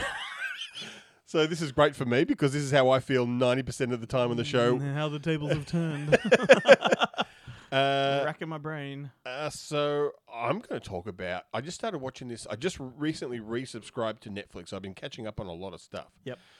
And so this week I actually started watching this TV show called Lockwood and Co., I've heard of it. which is really, really great. It's based on a series of books by this guy Jonathan Stroud, who I'd never heard of before. It's only one season. Netflix shit canned it, despite it seemingly to have rated quite well, but it didn't reach their threshold or something. But I think there's been a lot of complaints on the internet because the show was actually quite popular, and they're like, these decisions for these kind of young adult, it's a young adult kind of show, are made way too early. They don't actually Netflix actually don't give any of the shows on their platform time enough to actually build an audience, Yep. and that's been the kind of problem. But this show was adapted for TV by Joe Cornish, the man behind Attack the Block, and he's I do know of him. Yep. yeah he's he co-wrote the last Tintin movie, wrote the Edgar Wright's version of Ant-Man. He wrote and. Stuff like that. So it's got a pretty good pedigree. I really love Attack the Block. I wasn't too sure I about did the too. first time I watched it, but the second and third time, I fucking loved it. Yeah, that's how I feel about that. The Texas Chainsaw Massacre. No. movie. The one I lent you, the frequently asked questions about time travel. Yes. Very yeah. similar kind of thing. Yeah. Gets better with every viewing. Yeah. So, and the basic premise of this show is that it's kind of like it's a alternate history version of the UK. Yeah.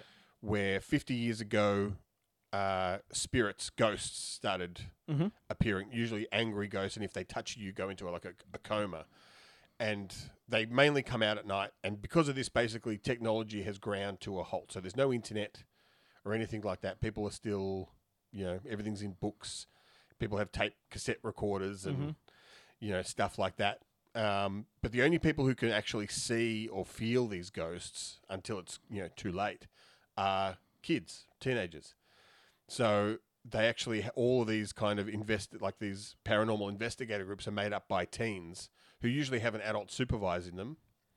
But the main three characters in this film, Lockwood and Co., they're three kids who have kind of stepped out on their own and are trying to make their own agency without the interference of adults who basically treat the kids like they're tools. Yep. And they have pretty shit lives working for these kind of organizations.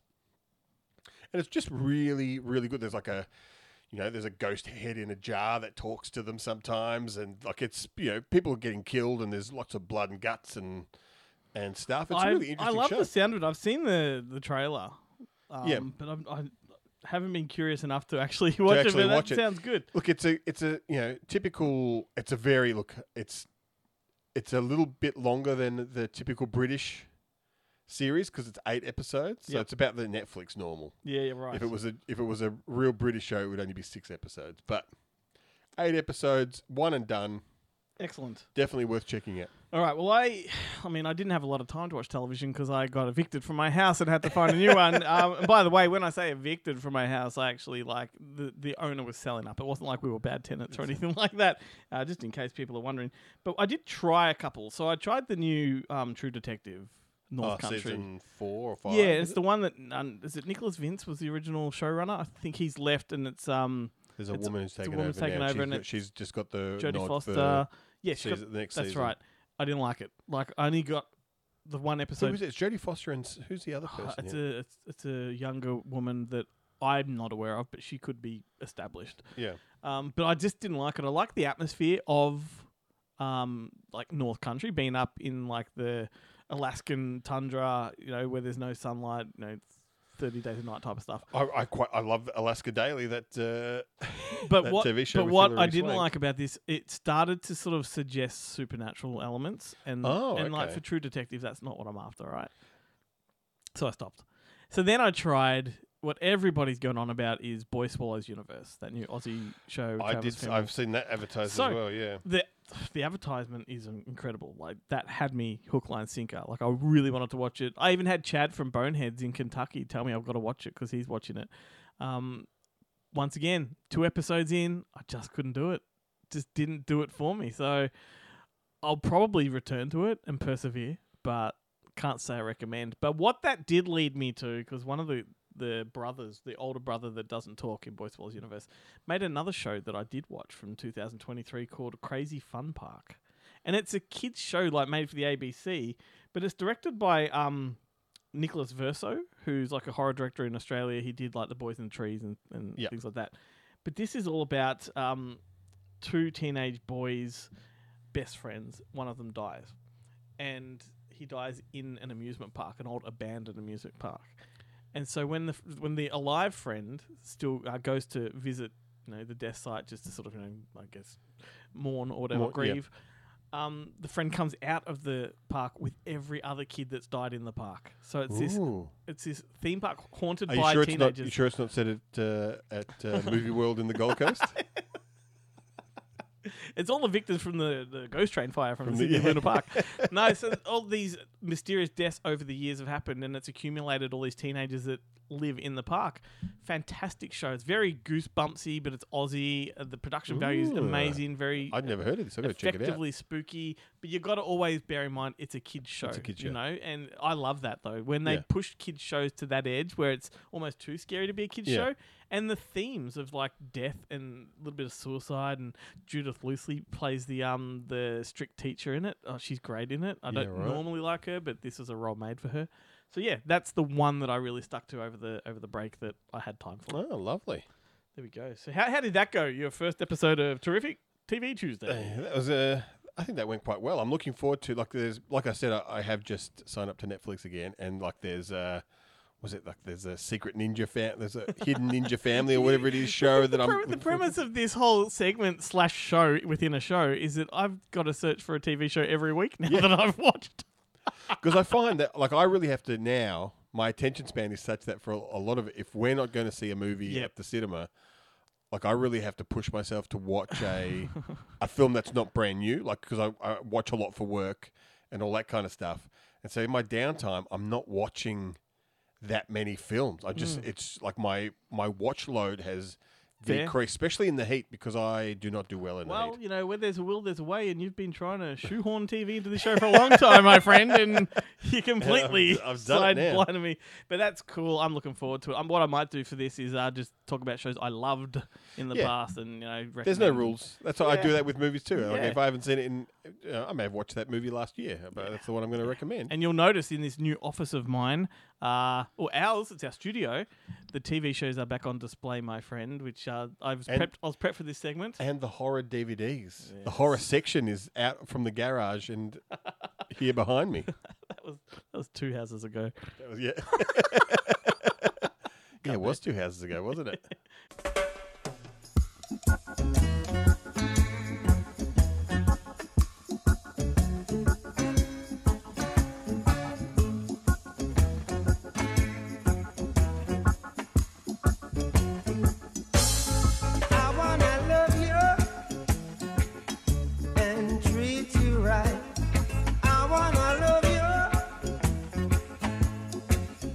Every day and every night we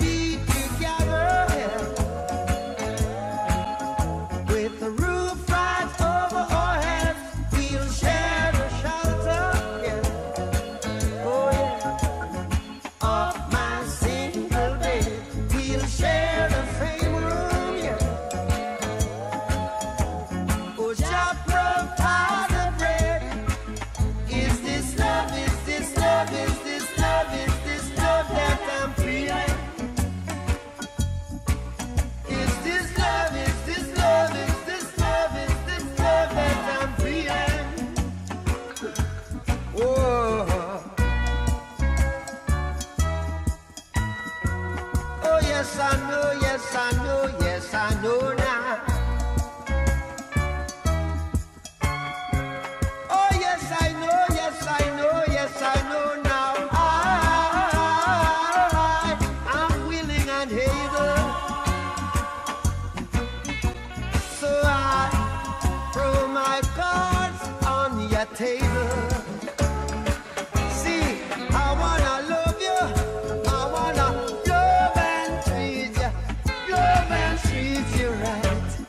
I wanna love you every day and every night. We'll be together with the roof right over our heads. We'll share the shelter of my single bed. We'll share the same room, yeah. Jah provide the bread. We'll share the shelter of my single. No, we got to talk about avengement more. Well, now's the time. Yeah. Now's the time, because this is where we're going to throw to my interview with Jesse V. Johnson. As I said at the start of the show, this is a guy I've actually had on my radar for a long time. I think I've dropped a few messages privately on Facebook and whatnot. Hasn't gotten through to him because, quite often it goes to your junk folder and that kind of stuff, Yeah, right? if you're not actually in someone's network. But lo and behold, right now he's got a film out called Boudica, Queen of War. Boudica. Yes. A lot of this, Boadicea.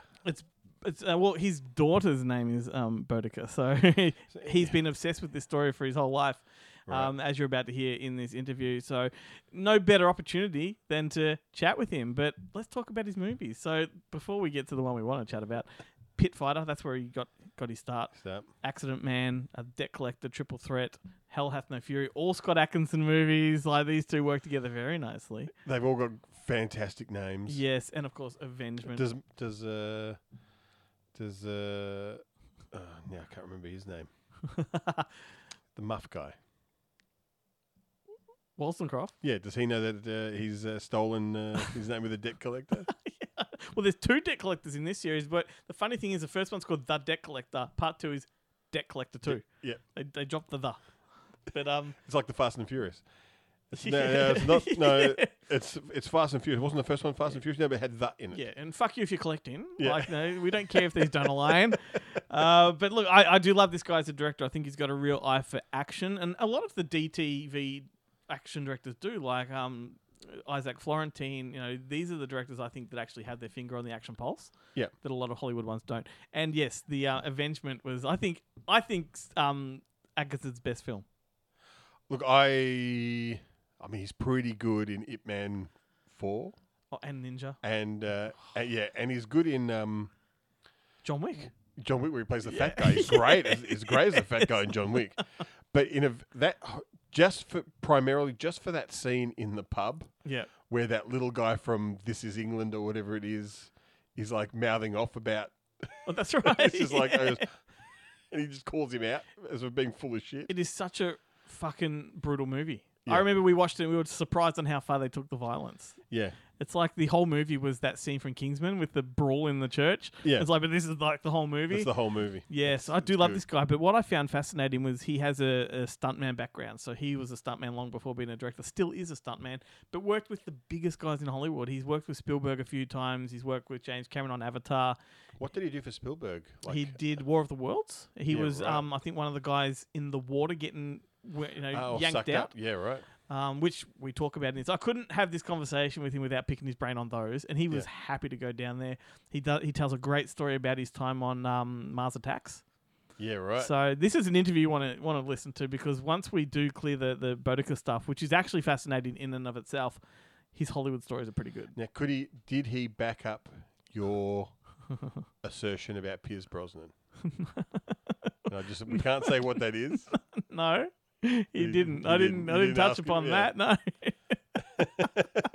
So here it is. Anyway, Jesse V. Johnson, enjoy, and the video of this will be also online this week, which you can see his reactions to my questions. Sweet. Well, I mean, needless to say, I appreciate your time. It's great to be chatting. I'm a fan of yours and have been for quite a while. So when I see your name come up on on films, I get excited. So this is a thrill for me. Fantastic. Thank you, Glenn. Really appreciate that. And as a fan, like I can recognize that this particular film is quite a departure from a lot of the stuff that you've done.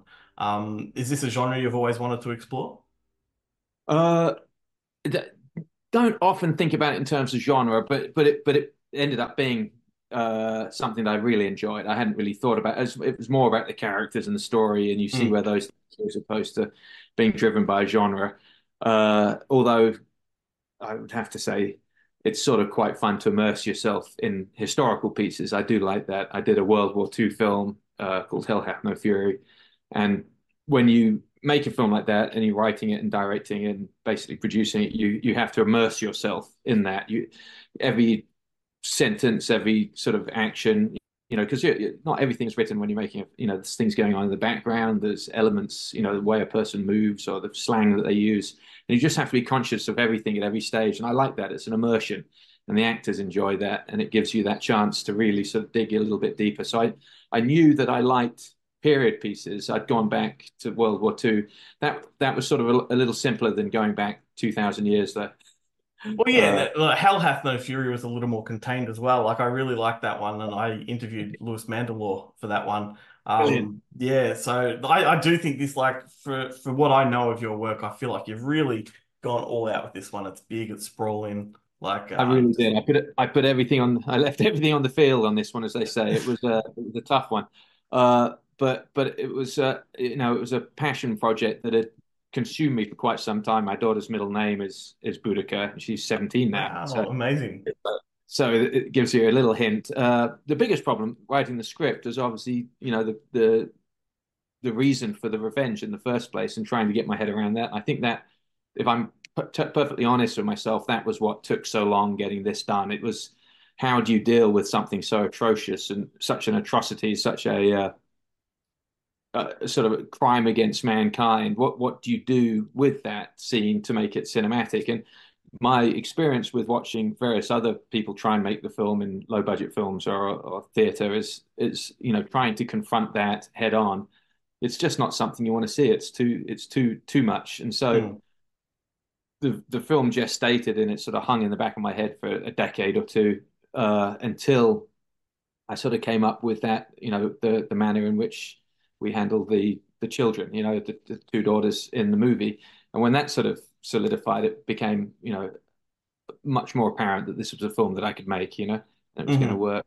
And then meeting Olga Kurylenko on White Elephant, a little film I did in Tifton, Georgia, and I got on very well with her. She was someone that really sort of comes to the set with the same reasoning that I do, which is to make the best film possible. Let's roll up our sleeves, let's do what it takes, and make the film work. And I like collaborators like that, like Lewis as well. So I knew that with her and Boudica together, the script that I had, I knew I had something that I could work with. It was a hard time trying to raise financing, but it always is. Being a passion project, as you said, and that you wrote it, is this a moment in history that you were fairly well versed in, or did you have to do a hell of a lot of research going into it? I read a lot of books on that period. I just a lot of books, and then you'd put one down, you'd find another one online that someone else in some fan group recommended. I'd order that one and read that one. And there are only really two actual sort of people that saw her, or really, one of them didn't really see her, but Tacitus and Cassius Dio, and they were the two Romans that wrote about her. And so the Celts didn't really record anything. So as long as you're versed in the history of the time, you have quite a lot of room for freedom. You have to color within the lines, so to speak, but everything else it's very vague. It's lost to the mists of time.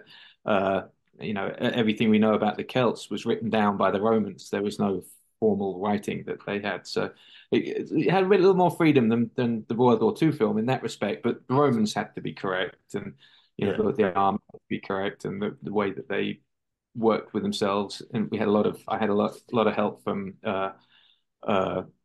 historical advisors and sort of experts. One gal from LA we actually took to England. She was there every day with us, just double checking. So it's important. And but that side of it is fun. It's the fun. It's an exciting thing to do as you're working. Well, it shows on the screen too, because it feels like there's a bit of authenticity going on here. But you mentioned that you initially approached it just with the characters rather than the genre.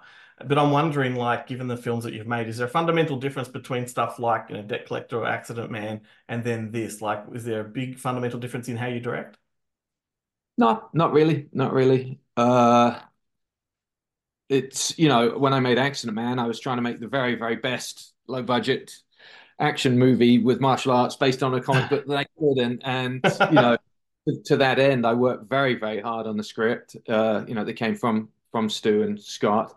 I worked very hard with the actors to try and make them as authentic as possible. And, I try to bring everything to every film. You don't want to have a film floating out there that you didn't really try hard on, because that'll be the one that keeps popping up. And, just because of the way things are, that's the one that everyone sees and talks about. You're like, no, that's not a good. So you always try and put everything to it. I think with something like Boudica, there was something a little strange happened on the set that I've never had happen before, which was, we shot at a friend of mine. I'll get through this quick. I don't want to make a big deal of it. We shot at a friend of mine's farm, and as it turned out in the end, all the other locations were too expensive, and it ended up an old school friend in Ipswich. And as we spoke, we realized that he was actually only 20 miles from Colchester, which was the first city that she burned. It was called Cullodenham, and it was where the temple of Claudius was. That was the first sort of major murdering point of Romans that she, so that was 20 miles away from this wooded area. And he came to me on the second or third day of filming there with a big wooden box and said, "These are all the things, by the way, we've dug up since we've been here." And they're all like little Roman artifacts, little glass bottles and sort of little lead soldiers and things.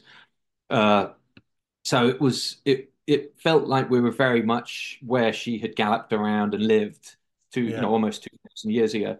And when you have that, it's a strange feeling that I've never quite had before. It was a burden of responsibility, like someone, don't screw this up. She's watching. She could be. Yeah. That was a little different. And I certainly didn't have anything like that with Accident Man or the earlier ones. But still, you create your own, your own sort of. You're your own worst, critic and disciplinarian. Yeah. You have to be, because these films are quite difficult to make and they're quite difficult to get financed. You never know if it's going to be your last one or not. So you really, really want to put everything you can into it. Yeah. But it's an interesting question. Did it feel different directing this, or was I different? I don't think so. Obviously, those films are about the earlier films. It's certainly. You're trying to come up with the most original and innovative way to show martial arts sequences, a certain amount of martial arts sequences, and you're trying to come up with reasons for why those fights need to be there, that are organic to the story, and and it doesn't look like, oh, it's a tournament, or you killed my daughter or kidnapped my wife or whatever, and I've got to come after you. It's when you're doing the martial arts movies, you're always trying to come up with a different way to skin the cat. But ultimately, it's about giving the audience those fight scenes, and that's your mandate when you're making a martial arts film. So there is that's different. With this one, I didn't have to do any high kicks or anything, but we had a lot of it. But it was a little more organic to it all. But as I say, when you're doing the martial arts films, when I did those, I tried to always make it as organic as possible and come up with emotion, even if it wasn't 1954 French Foreign Legion camp in Indochina. You're still trying to figure out the most original way to have two actors kick each other in the head. Well, yeah, I guess you can sort of you can swap out those high kicks and replace it with sort of the brutality and the violence and the gore, because there's lots of it in the film, but it does all feel very contextual. So I was thinking, like you mentioned that there's a lot of responsibility and things on the line making this film. Do you have a moment, and this applies to all the productions, where you just shit yourself and think, "Uh-oh, what have I got myself into?" Always the night before the first day of filming. Never sleep. Yeah. Do not. It's you're turning every single situation the following day on its head, working out what can go wrong, imagining it absolutely going wrong. It's raining, pouring. You're outside, and so you're not going to be able to film at all. You're all going to be standing around. I used to have a recurring nightmare that I came to set And for some reason, there was no one else there. And I was trying to move the camera as well as turning on the sound machine and then running over there and trying to do the clapper. And, because for some reason, everyone else had just decided not to turn up that day. And that for the beginning half of my career was this recurring nightmare of of the worst case scenario. But as you get a little more experienced, you look in the mirror the night before and you see someone who looks 10 years older than you actually are. And you go, it's okay. Don't panic. You do this every movie. You get panicky every movie. It's going to be all right. In actual fact, if you weren't panicking, then I'd be genuinely, profoundly worried that use that time of not being able to sleep that first night, turning over those situations. And invariably, it's helpful because, directors should be prepared, and he should be there earlier, or she should be there earlier than the rest of the crew, and just get a feel for the set and see if anything, looks better than you'd expected it to, or any problems that may occur. So it's okay to have that panic, and you sleep the second night really, really well. Years ago, I went to film school years ago, and I wish that's the kind of advice they'd given us. Embrace the panic, use it, channel it. Well, you have to. I think for life, I don't know about other jobs because I really haven't done many other jobs. I think in life, for me, embracing the panic is what it's about. Is realizing you're terrified. You're doing something here that isn't a job that people do. There is no plan on paper. There is no blueprint that tells you how to do this. You're literally figuring that out, and you're going to go out there, and you either panic about that or you sort of embrace it and go, this is really cool. This is like an adventure. This is, let's see what happens. I'll do my best. I'll have a plan A, B, C, and D, eventualities, and let's see what happens. Try and keep people safe, obviously. And you go out there, Yeah, I work better under pressure. For sure. Yeah, it was really like that on this one. It was an extraordinarily challenging shoot, and I'm very, very proud of what we ended up with. The film, has scope that I didn't expect it would. I thought we'd only be able to have 3 or 4 people in a hut, and it would sort of be played out almost like a theatrical play. And it got bigger and bigger as we went along. And I'm looking around going, this is okay. This is quite fun. So I truly hope people see it for what it is, which is, a small story told, by a group of people who are very passionate, and well, I think you've also given us something that I certainly haven't really seen in these sorts of films, and that is sort of the home life of characters, like particularly in the first act. Is there a reason that you chose to focus on that domestic side? You see a family sitting down for dinner at the table, neighbors coming over, that kind of stuff we can recognize in our lives, but you never see that in these films.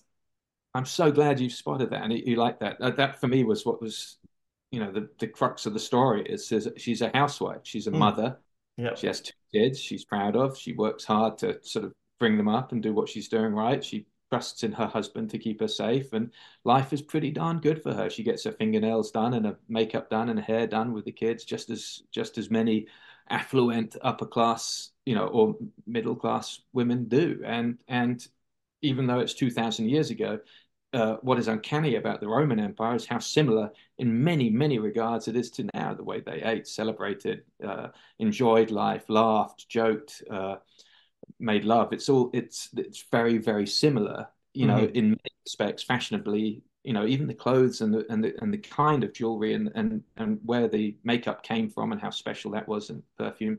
If you wanted to pursue that, you could wear those things nowadays and people really wouldn't turn a blind eye, because you would actually look like you probably fit in maybe more LA or London than the high street in the south of England. But certainly it's uncanny how very similar it is. And 2,000 years is almost an incomprehensible amount of time when you think of, families and what else was going on in the world. So I found that extraordinarily interesting. And then the film comes to this devastating sort of gear shift and advances from there with a very different character. And when I sold the script to Olga, I flew to Paris to pitch it to her at a hotel, and I painted the 2 pictures of her. The first as with the ringlets and the beautiful hair and makeup and silk on, and then the second with the eyebrows shaved off and the bad teeth and the split in the scar and the hair wild. And that was part of my sale. Is look, this is, you get to play this woman who goes to this incredible transformation, not only physically and the way that she looks, but internally and her whole emotions and the way she is and acts. And we see this change. And so that for me was what was exciting about the film. Maybe it got lost a little there in the big clinking swords and Romans, but for me that was what this movie was about, and that's what what was exciting and sort of compelling. So I lent into this whole building her home life at the beginning, and maybe I made a mistake of that. Some of the action fans are, oh, the first half's really boring, No. That's exactly what struck me and what I really got sucked in with. Good. It's you can't please everyone.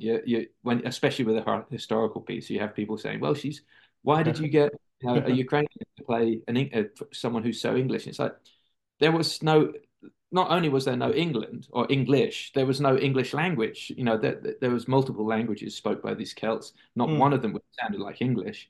Probably more like Ukrainian than English or Germanic or none of them were banded together. What was so interesting about Boudica was it was the first time that they did band together. And from that came the English language and this wonderful, empire country that, has caused so much trouble in the ensuing 2000. But for me, that was the fascinating part of it. But you can never please everyone. Everyone becomes a fully fledged reviewer with knowledge. My favorites were the ones on Hell Hath No Fury that were saying things were out of place historically. But you have no recourse, of course, if they're answering you online. It's like point anything from the cartridges to the cigarettes to the food eaten that was out of line. Well, what do we say? Fuck them. The same thing went on this one. We worked so extraordinarily hard, and still in some of the bigger mainstream press I'm reading, and it's like, this is not historically accurate. Which part? Point to which part isn't, but it doesn't matter. The truth of the matter is if they're thinking that, then they've not fully immersed themselves in the film and you failed from that front. So I take it as a loss, but it's all right. I'm very proud of what we made. Oh, well, like I said, I've loved your work for years, and a couple of mates and myself, we always look forward to seeing what comes next. But you're a movie fan. I can see, look in the background there, you got these posters. So I'm wondering, were there any films that inspired you or that you leaned on for inspiration, making this film? Yes, lots and lots. I wanted to go back further. I try not to look at, the more recent stuff like Gladiator, although obviously everyone point to that one because, lost family and revenge and all that kind of stuff. Although this story came a long, long time before Gladiator. But Fall of the Roman Empire, the Anthony Mann pictures like that I found very, very interesting, that were gritty. And then, the way that the woods were shot. We wanted two very distinct looks to the film. It's very green, very lush and lively for the first half. And the second half, all the colours sucked out, the green and the warms are sucked out. And so we looked at various different films that inspired us. Color-wise on the picture, but there's a film by John Boorman, the same director who directed this film, who's one of my absolute favorites, called Excalibur, which I love. Just the way that they shot the woods in that, where it felt like an organic being. And I know it's extraordinarly difficult. They shot in Ireland, and I scouted North Wales for this one, which is a similar climate. You can't shoot. You get 4 hours of light a day, and it's raining on 2 days a week in midsummer. I would have loved to have shot in Wales, by the way. It was magical, and it had a lot of that sort of, what you need for a film, but it would have been just impossible, the time we had. But he shot that in Ireland, to his credit. A friend of mine, Bronco McLaughlin, was one of the stuntmen on it, and apparently it was just a brutal shoot. But there's something about the way they shot the greens and the metallic chrome shiny colors against that green. They actually used green lights in the forest, and if you carefully, you can see the rocks are lit green. It's not just, they've got a lot of lichen and moss as well, but he used a lot of tricks like that, and that Jonathan Hall, my DP, and I tried to sort of utilize and borrow from, or be inspired by, whatever the correct term is for.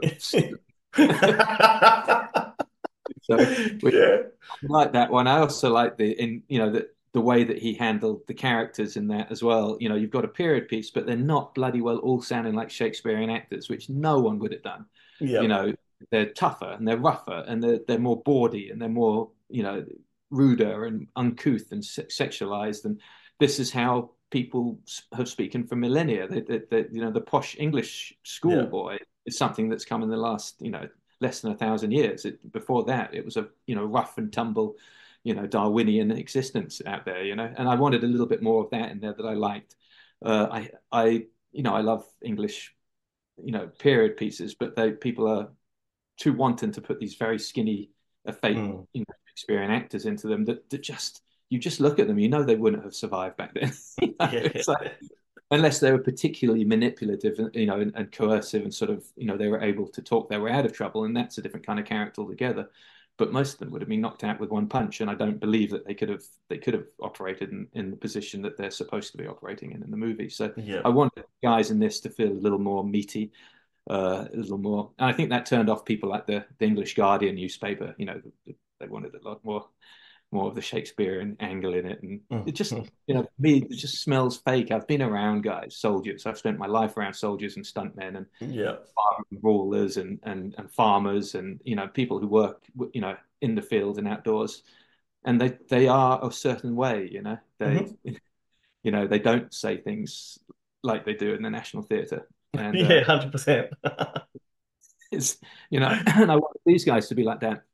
I thought Leo Gregory was fabulous as a a Celt soldier with a very early form of post-traumatic stress disorder, and led him to be problematic. I thought Clive Standen was absolutely wonderful, and Peter Franzen. They brought a lot of that Viking sort of feeling to this, which did a lot of the legwork for me. They knew where they were going with these characters, which was great fun to watch.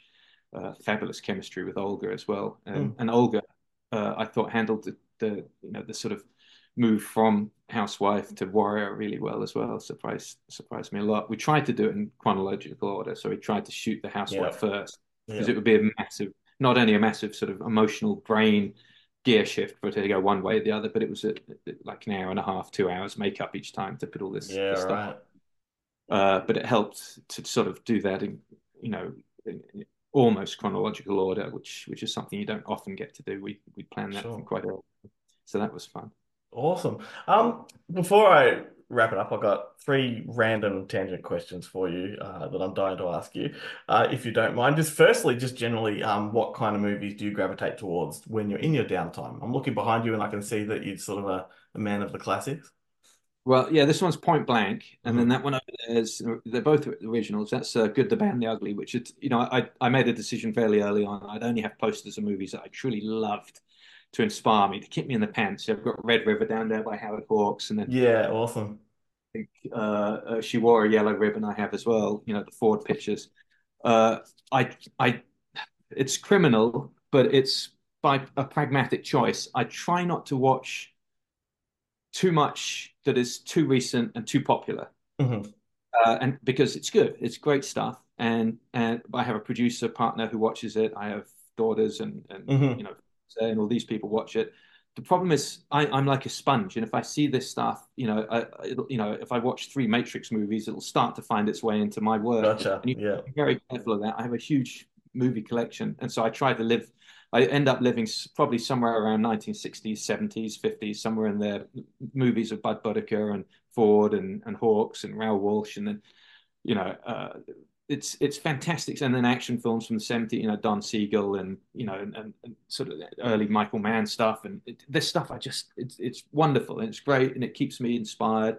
You're never short of incredible sort of motivations and inspirations, and it doesn't turn up in your film and make the film look like just another sort of rip off of the latest popular movie. When John Wick came out, which is a genius movie, and I know the guys did it and they're fantastic, and I came up through with them. They were a little ahead of me. I'm a little younger, but the film is so good that it's sort of knock-on effect spread out to everything, and it's very difficult to do that kind of hand-to-hand combat inside a house with a gun without going, oh, we need to do it now with the elbow and hit him with the stock just like they did on, and that's not what you want in a movie. You want to feel fresh and different. There's someone else. I heard 2 people talking about a movie they were prepping. They said, oh yeah, it's Taylor Sheridan style. There's a couple of scenes in it will be really Taylor Sheridan style. So, oh my God. And I suddenly realized that he's done so much work that's floating into at the moment, the creative ether, that it's actually turning up. So that sudden violence unexpected on the prairie. You've got to be very, very careful. I mean, obviously he's copying, he's being inspired by Cormac McCarthy, who's in turn being inspired by another writer. But still, I try and avoid anything too fresh in the I mean, because then it goes from like being just like basic homage to rip-off. Like, so you're sticking to the homage. Yeah, I mean, you don't want rip-off. You don't want, you just don't want the audience to see behind the curtain too much. 100%. Where possible, I base it on books and people I know, and getting guys from special forces, getting guys who've committed some crimes and listen to their turn of phrase and anecdotes. That stuff's great. That stuff's wonderful. Avengement was absolutely 100% based on me driving Luke Massey to work on Thor, who was a London, South London gangster for a while. And so it was his stories every morning that I wrote down. I said, I'm going to put this together in a script. You cool with that? He said, yeah, whatever. Awesome. And that became Avengement, And so there's not one single scene in that movie that was based on another movie, which was interesting experience. And if possible, I'll try and do that. We did that with Boudica. Boudica was based on literary information and work by Tacitus, who lived 50 years after Boudica and wrote about her. And then Cassius Dio, who I think was around at the same time as her and actually may have even seen her gallop and said he saw her galloping and yelling at the troops with her wild hair and how terrifying a figure. He would have been, it's a little difficult to believe because he would have been quite a long way away at that time. But the Romans didn't, they take his word for it. A little bit, exactly. But we still have that's the main source of, that was my main source of we look back from those two guys' writings, so that's sort of exciting to do, but you've got to be careful watching recent stuff. I must admit it will slip in. So the collection is, as I say, all that kind of stuff. I really, really love like 70s and late 60s French and American and crime pictures. I just, the Sorcerer, the Friedkin one I thought was genius. I think that gets a spin nearly every year in my house. Yeah, it's just one of the greatest sort of crimes of, like misfortunes of film, because it's such a wonderful film, but came out at the same time as Star Wars, had this name, the director of The Exorcist directing The Sorcerer. So, of course, everyone's expecting a horror movie. Yeah. So you have those two huge things going against you. Plus, it's kind of an anti-hero, weird, downbeat film anyway, at a time when suddenly temples have literally been invented that year, So it's a tricky one, but God, it's a good one. Things like that, and the Seven Ups, and French Connection, and all those sort of pictures. Charlie Varick, and I just love them. I love them to pieces. Geez, the Seven Ups! Wow, they are one of the characters. The Aussie character from Seven Up lives not far from me. Really fantastic. So the other question I wanted to ask was, like you mentioned, stunt work. You've been in the stunt field for a long time, and you've worked with some incredible filmmakers doing that. What's the hairiest stunt that you can think you've ever performed? On Mars Attacks, I did when the aliens go into Jack Nicholson's bunker, they start blowing things up, and I did an explosion on fire, which was an air ram, which is a nitrogen ram that is triggered as the pyrotechnic goes off. The air ram is triggered. I think it was actually when I stepped on and triggered it. That fired me up into the air, and I came down on a staircase and then came down the staircase. Oh my God. So it was a triple bang with the fire, the air ram, and the stairfall. But you're young and you're dumb and you're strong as nails when you're in your 20s, and it's sort of, you've been training for that stuff like crazy anyway. So you don't, it's more an incredible rush, and you feel wonderful afterwards. It was particularly good for me as a stuntman. You get paid on you get the daily rate, but then you get a little bump for the stunt.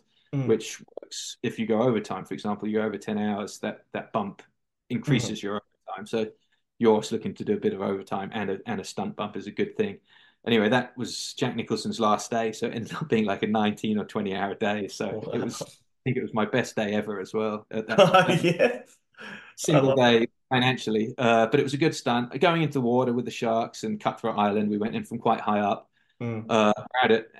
The China Sea, and they had the grey reef shark, which is not inherently dangerous unless you actually kick it or land on it. And they're feeding, they're doing the craft service, and all the food's falling in the water. So by about lunchtime or 1 o'clock, you're just seeing all the fins everywhere with the little black tip on them. Oh my God. the Thai craft service, or anyone, they're throwing it all in the sea, so they're everywhere. And then going in the water, you're trying to find where there aren't sharks to land. So that was an interesting experience. No one, I think one person got something on the side of their leg, a little cut, but we're not sure if it was from a sword or Oh my goodness! And one movie you've done stunts on, I believe, is one of my favorite films, is War of the Worlds, Spielberg film. Yeah. Was that a great shoot? Like, because I mean, the stunts in that I imagine would be phenomenal. I think it's one of the most intense movies ever. Yeah. That was Vic Armstrong's stunt coordinating, who is my uncle, and I just loved working with him. He's so good and came up old school. He's still out there, doing great work. But yeah, it was fab to work on. Really, really good. We were in New Jersey, Virginia, all over the place, and then Universal Studios for the underwater stuff, which was a lot of fun, being plucked out of the water.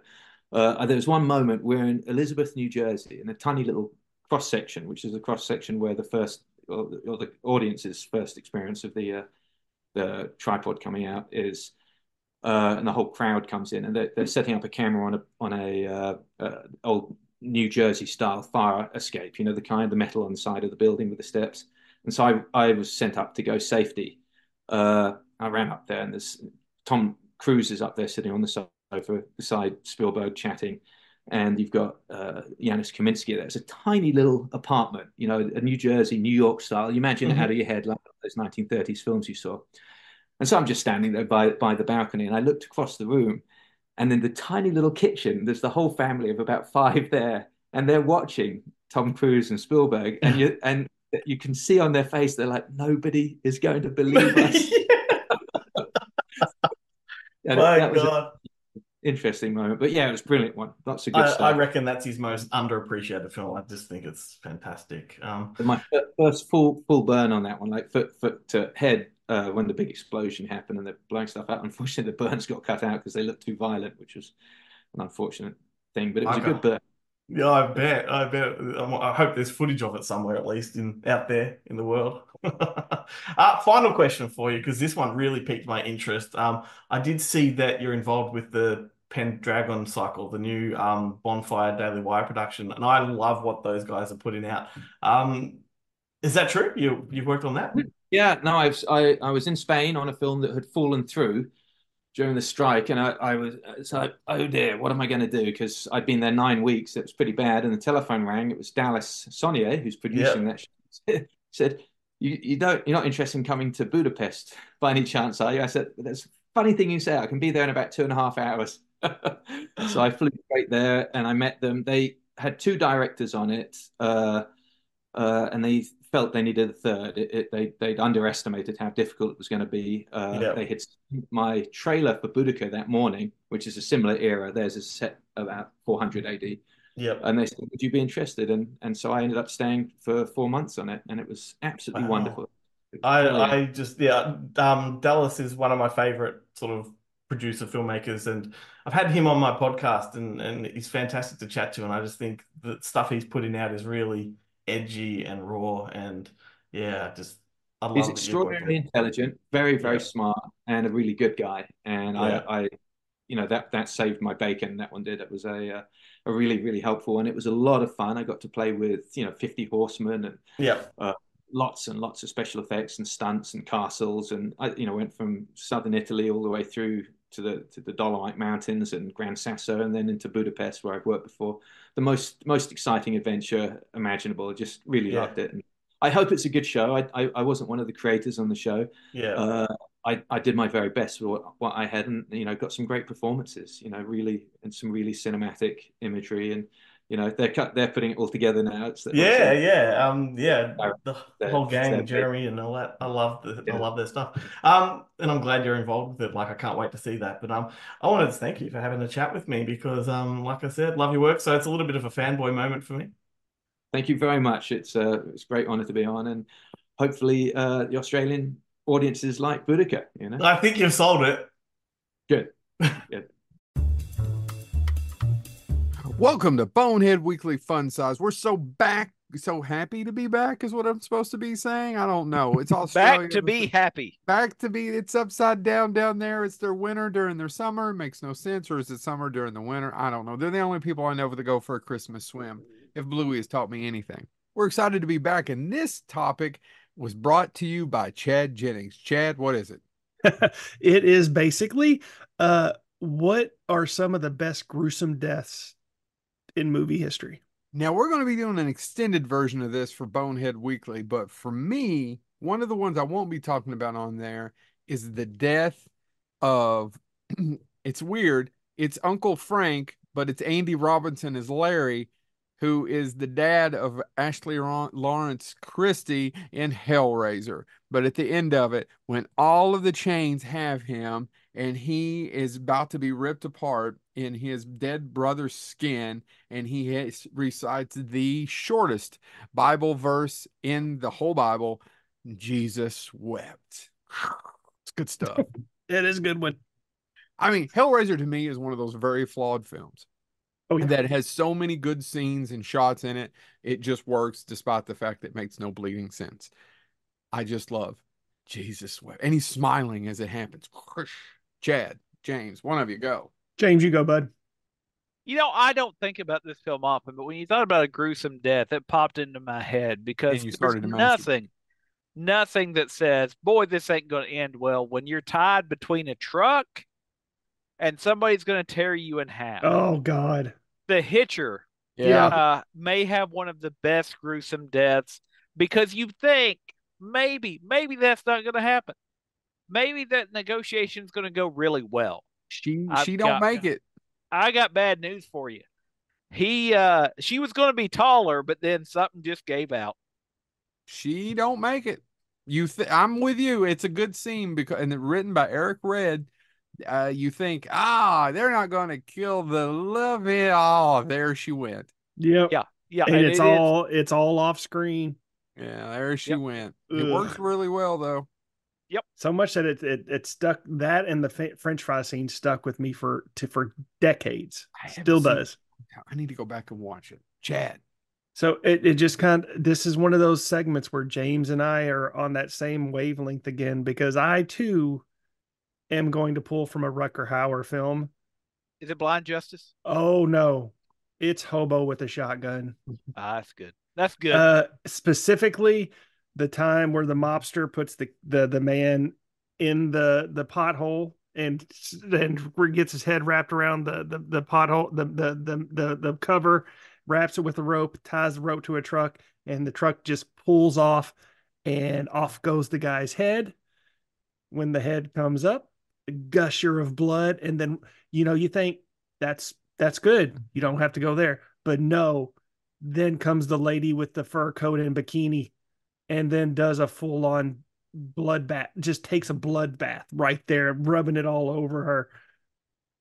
I don't. That was one of the ones that I was not going to mention. So I was like, oh, this goes great for Lynn and Ben. I don't know that I remember anything other than him with the scene, and it was in the trailer. And I know I watched it. I think I watched it with you all, but I don't think I remember anything about the movie except him talking to the priest at the confession. I remember just a hobo with a shotgun. Talking to the baby. They don't deserve to be born into a world like this. Somebody's good. Yeah, that scene I remember really well. And you're right, Chad. There are several scenes with a shotgun, but no, just the fact that one ends with a lady just jumping in the middle of the stream and just going full on gyration. That's what I do. This has been Bonehead Weekly Fun Size. Welcome back, Australia. They never went anywhere. We did. Oh, the sun revolves around us. That's why I've got melanoma. Oh, it's good to have the Boneheads back. It's good to have everybody back. I'm so glad to be back. I feel like we're the Blues Brothers, and we've just played a gig at the we're the good old Blues Brothers and boys. we put the band back together. We're on a mission from God.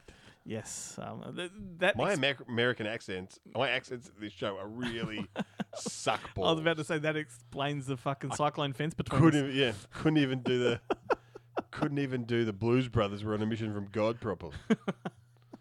They should do Blues Brothers Aussie style. How good would that be? Yeah. But didn't they try it with Paul Hogan and did Kenny? Or, no, was it? Strange Bedfellows. No, that was one of Michael Caine. You're thinking of Caine. Charlie Boots. Charlie Boots. Looking for Charlie Pants. Alrighty.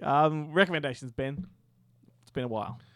It has been a while. Yes. But there's always something to recommend. There's always a little gem that you put off watching for 30, 40 years, and then you watch it and you're like, why did I take so long to watch this? And then you get to recommend it. Let me do mine, because mine was 1965 and I'd never seen it until now. And once again... Is it Darling? I purchased it in that same JB purchase we went to, a few months ago. I've been working on Darling for Umbrella, which we haven't announced yet. And it's 1965, so I'm shocked. Well, they know now. They know now. Bunny Lake is Missing, which is the movie Otto Preminger. And I almost don't want you to tell me too much, because I bought this ages ago I on won't the Arrow. give anything away, because it is a movie that could be spoiled with one syllable. One thing, yeah. But I won't. From the Arrow sale, and I haven't got around to watching it. I can just say it's fantastic. It's really Hitchcockian, comes from that era. It's sort of not long after Psycho, so it's got that kind of psychological feel to it. It's Laurence Olivier is in it, Carol Lindley, and a kid, Dahlia from 2001. Yes. And it's essentially a riff on The Lady Vanishes. So it's about a mother that drops her kid off at childcare in the morning. When she goes to pick him up, or her, when she goes to pick her up in the afternoon, the child's not there. The school doesn't remember her being there, doesn't even know the name of the child, and it's like the child's just gone. So Bunny Lake is missing. Yeah, it's like a gaslighting movie. Pretty much. Kind of. Like, it's not... That's the dog outside the door. If you can hear that squeaky toy. But look, I don't want to give anything away, so I'm trying to think. The investigation is the real fun part of this. Ooh, You got I'm gonna watch this movie this weekend. Laurence Olivier adds some humor to this, because he's kind of not taking the mother seriously, thinking she's a bit of a psycho herself. So he's throwing humor at the situation. You've got Kia, who plays the brother of Bunny Lake's mother, so the uncle, who's getting really fucking mad that no one's actually paying attention to this, and he sort of puts the strong man sort of he's almost like a henchman the way he comes about things, trying to get justice, and that's all I'll say. Except that it's atmospheric. It could have been directed by Hitchcock for all we know, but Preminger's a pretty good director, so yeah, no slouch. That's right. Preminger ain't no slouch. Yeah, and look, I just wish I'd watched this earlier. Like, I mean, I'd loved discovering it this late down the line. Back in 65. Look, I think it would have blown my mind. I think it's ahead of its time, that's for sure. Then I'll leave it at that. So, Bunny Lake is Missing. The Cinema Cult Blu-ray was only like $3.50 at the good old JB, so they may still have it on sale. Go look for it. Go track it down. There You can get it on Blu-ray from Arrow. There you go. As well. Yeah, cool. If you want to. All right, so that's my recommendation. Your What about recommendation? yours? Look, I had not seen this movie before, which is, I'm sure, is a surprise to no one, to everyone, to no one. Depends what it is. It's 1989's Intruder, the Scott Spiegel film. Fuck yes. Which I've had the Synapse Blu-ray for God knows how long. Mm-hmm. I finally decided to watch it. Fuck, it's good. It is fantastic. It is a lot of, like, the kills, like, there's so many great gory kills. Basically, the premise of the film is it's this supermarket in, I think it's in Los Angeles. They don't really specify. Anywhere in It's America. a supermarket, somewhere in America. And the store is closed, and it's the night shifter there kind of doing all of the restocking and stuff like that. And a killer breaks in and picks them off one by one. It is such a great use of single space. Yeah. Very much, it's a slasher film, but unlike most slasher films. The thing that's so amazing about it, though, is that this supermarket has so many nooks and crannies in it. And like this, it's just an amazing, and it's an amazing set. And Scott Spiegel made this right off the success of Evil Dead, because he was, the writer of. I think while they were still fucking around with Evil Dead, you got Bruce Campbell in there, and Bruce Campbell turns up. Lawrence Bender is a co-producer Sam who Raimi. turns up in it. Sam Raimi's in it. Ted Raimi's in it. Yeah. My favorite is that Renee Estefez, who I like to think of as the lost Sheen, the missing Sheen, turns up. Although she's only, it's weird because if you look up this film on IMDb, she's like the second lead or the second name on the list, but she's literally the first kill. So I hope I'm not spoiling anything, but she does not. She's not in the film much. But it's just such a fun, really fun. Like, and it has that really kind of neon saturated kind of 80s, slasher kind of vibe to it. Like 100%. It is just like you watching it, and it does have a bit of that Evil Dead 2 kind of feel. Has a lot of like frenzy and insanity going on. What I love about this film is when you watch it now, you can see so much of its influence in other movies. Yeah. Whether it's that Black Christmas from the other year or whatever. Yeah. Anything that's in a shop. Yeah. Even like Equalize when they went to Bunnings. I'm like, all I kept thinking was like, this yeah, is Intruder. Totally like Intruder. Yeah. Right. Yeah, 100%. Yeah, great choice. Yeah. I want to get my hands on a Blu-ray. I've got the DVD, but not the Blu-ray. Well, yeah, look, Synapse have a great one out. Cool. And who knows, maybe a local distributor will finally release. I don't think it's got an Australian release since VHS. No, I've got it right behind you there. Oh, yeah. DVD. Yeah. Oh, Beyond did it. Yes. Okay. And it's the director's cut. Yeah. And this is no, because it's Big Sky. That's right. I did look this up on the internet, and of course, back in the day when the special features included scene selection. And it's got a weird cover. I mean, it's not an unattractive cover, but it's not the original poster, that's for sure. No, and I love that Bruce Campbell and Sam Raimi have top billing, whereas Bruce Campbell is in it for like 5 minutes max. Who was in Black Sunday or whatever it was called? Black Saturday. Black Saturday, yeah. There you go. I also love Scott Spiegel as a director. Like, a lot of people either don't know him or don't know him well enough, but I think if you really dive into his stuff, at first glance, his films are kind of, cheap and shoddy. Like, for example, From Dusk Till Dawn 2. No, but they're not. Okay. And that's, I think, a fantastic sequel. And before the controversy, and I think I've said this on the show before, Harvey Weinstein from Miramax said that From Dusk Till Dawn 2 was the best DTV release they've ever made. Yeah. And I can see why. It's artistic, it's creative, it's like really, really fun. Yeah. Bruce Campbell's in it. He did Hostel 3. He's done a Spring Break movie that never got released. It's like a lost movie. He's fantastic. My Name is Modesty. My Name is Modesty. The best Modesty Blaze film. Mm-hmm. To date. It's the only one, isn't it? There's two. There's actual Modesty Blaze. That's right, yeah. That's shit. Well, that's a great recommendation. I'm chuffed. You're welcome. And that brings us to the end of the show, mate. Yes, sir. Yes. A good first episode with no preparation. Well, minuscule preparation. I like that we had 3 months to prep for this episode, and then, like, admittedly, there are some things going on behind the scenes that led to this being at the drop of the hat. Yeah. But I still had fun. Yeah. I missed doing the show. I've really missed doing the show, and you said to me right as we ended last year, it'll only be a couple of weeks before I'm back on the... And I deliberately didn't get in touch with you. I was antsy about it. I'm like, I really, really fucking want to do this.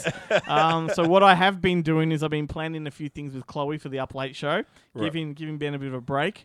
But I've been dying to get back into this. And the second that I knew I had to move house and location, I freaked out. I mean, I couldn't watch films. I couldn't prep anything. I couldn't catch up. So this literally is a spur-of-the-moment thing for me as well. I'm glad we're settled. I'm glad we're back on the mic, and I can't wait to do this every week. So good to be back, and I hope you've all enjoyed the show. We're going to leave you with a song from the movie Argyle. It's a song called Do You Wanna Funk?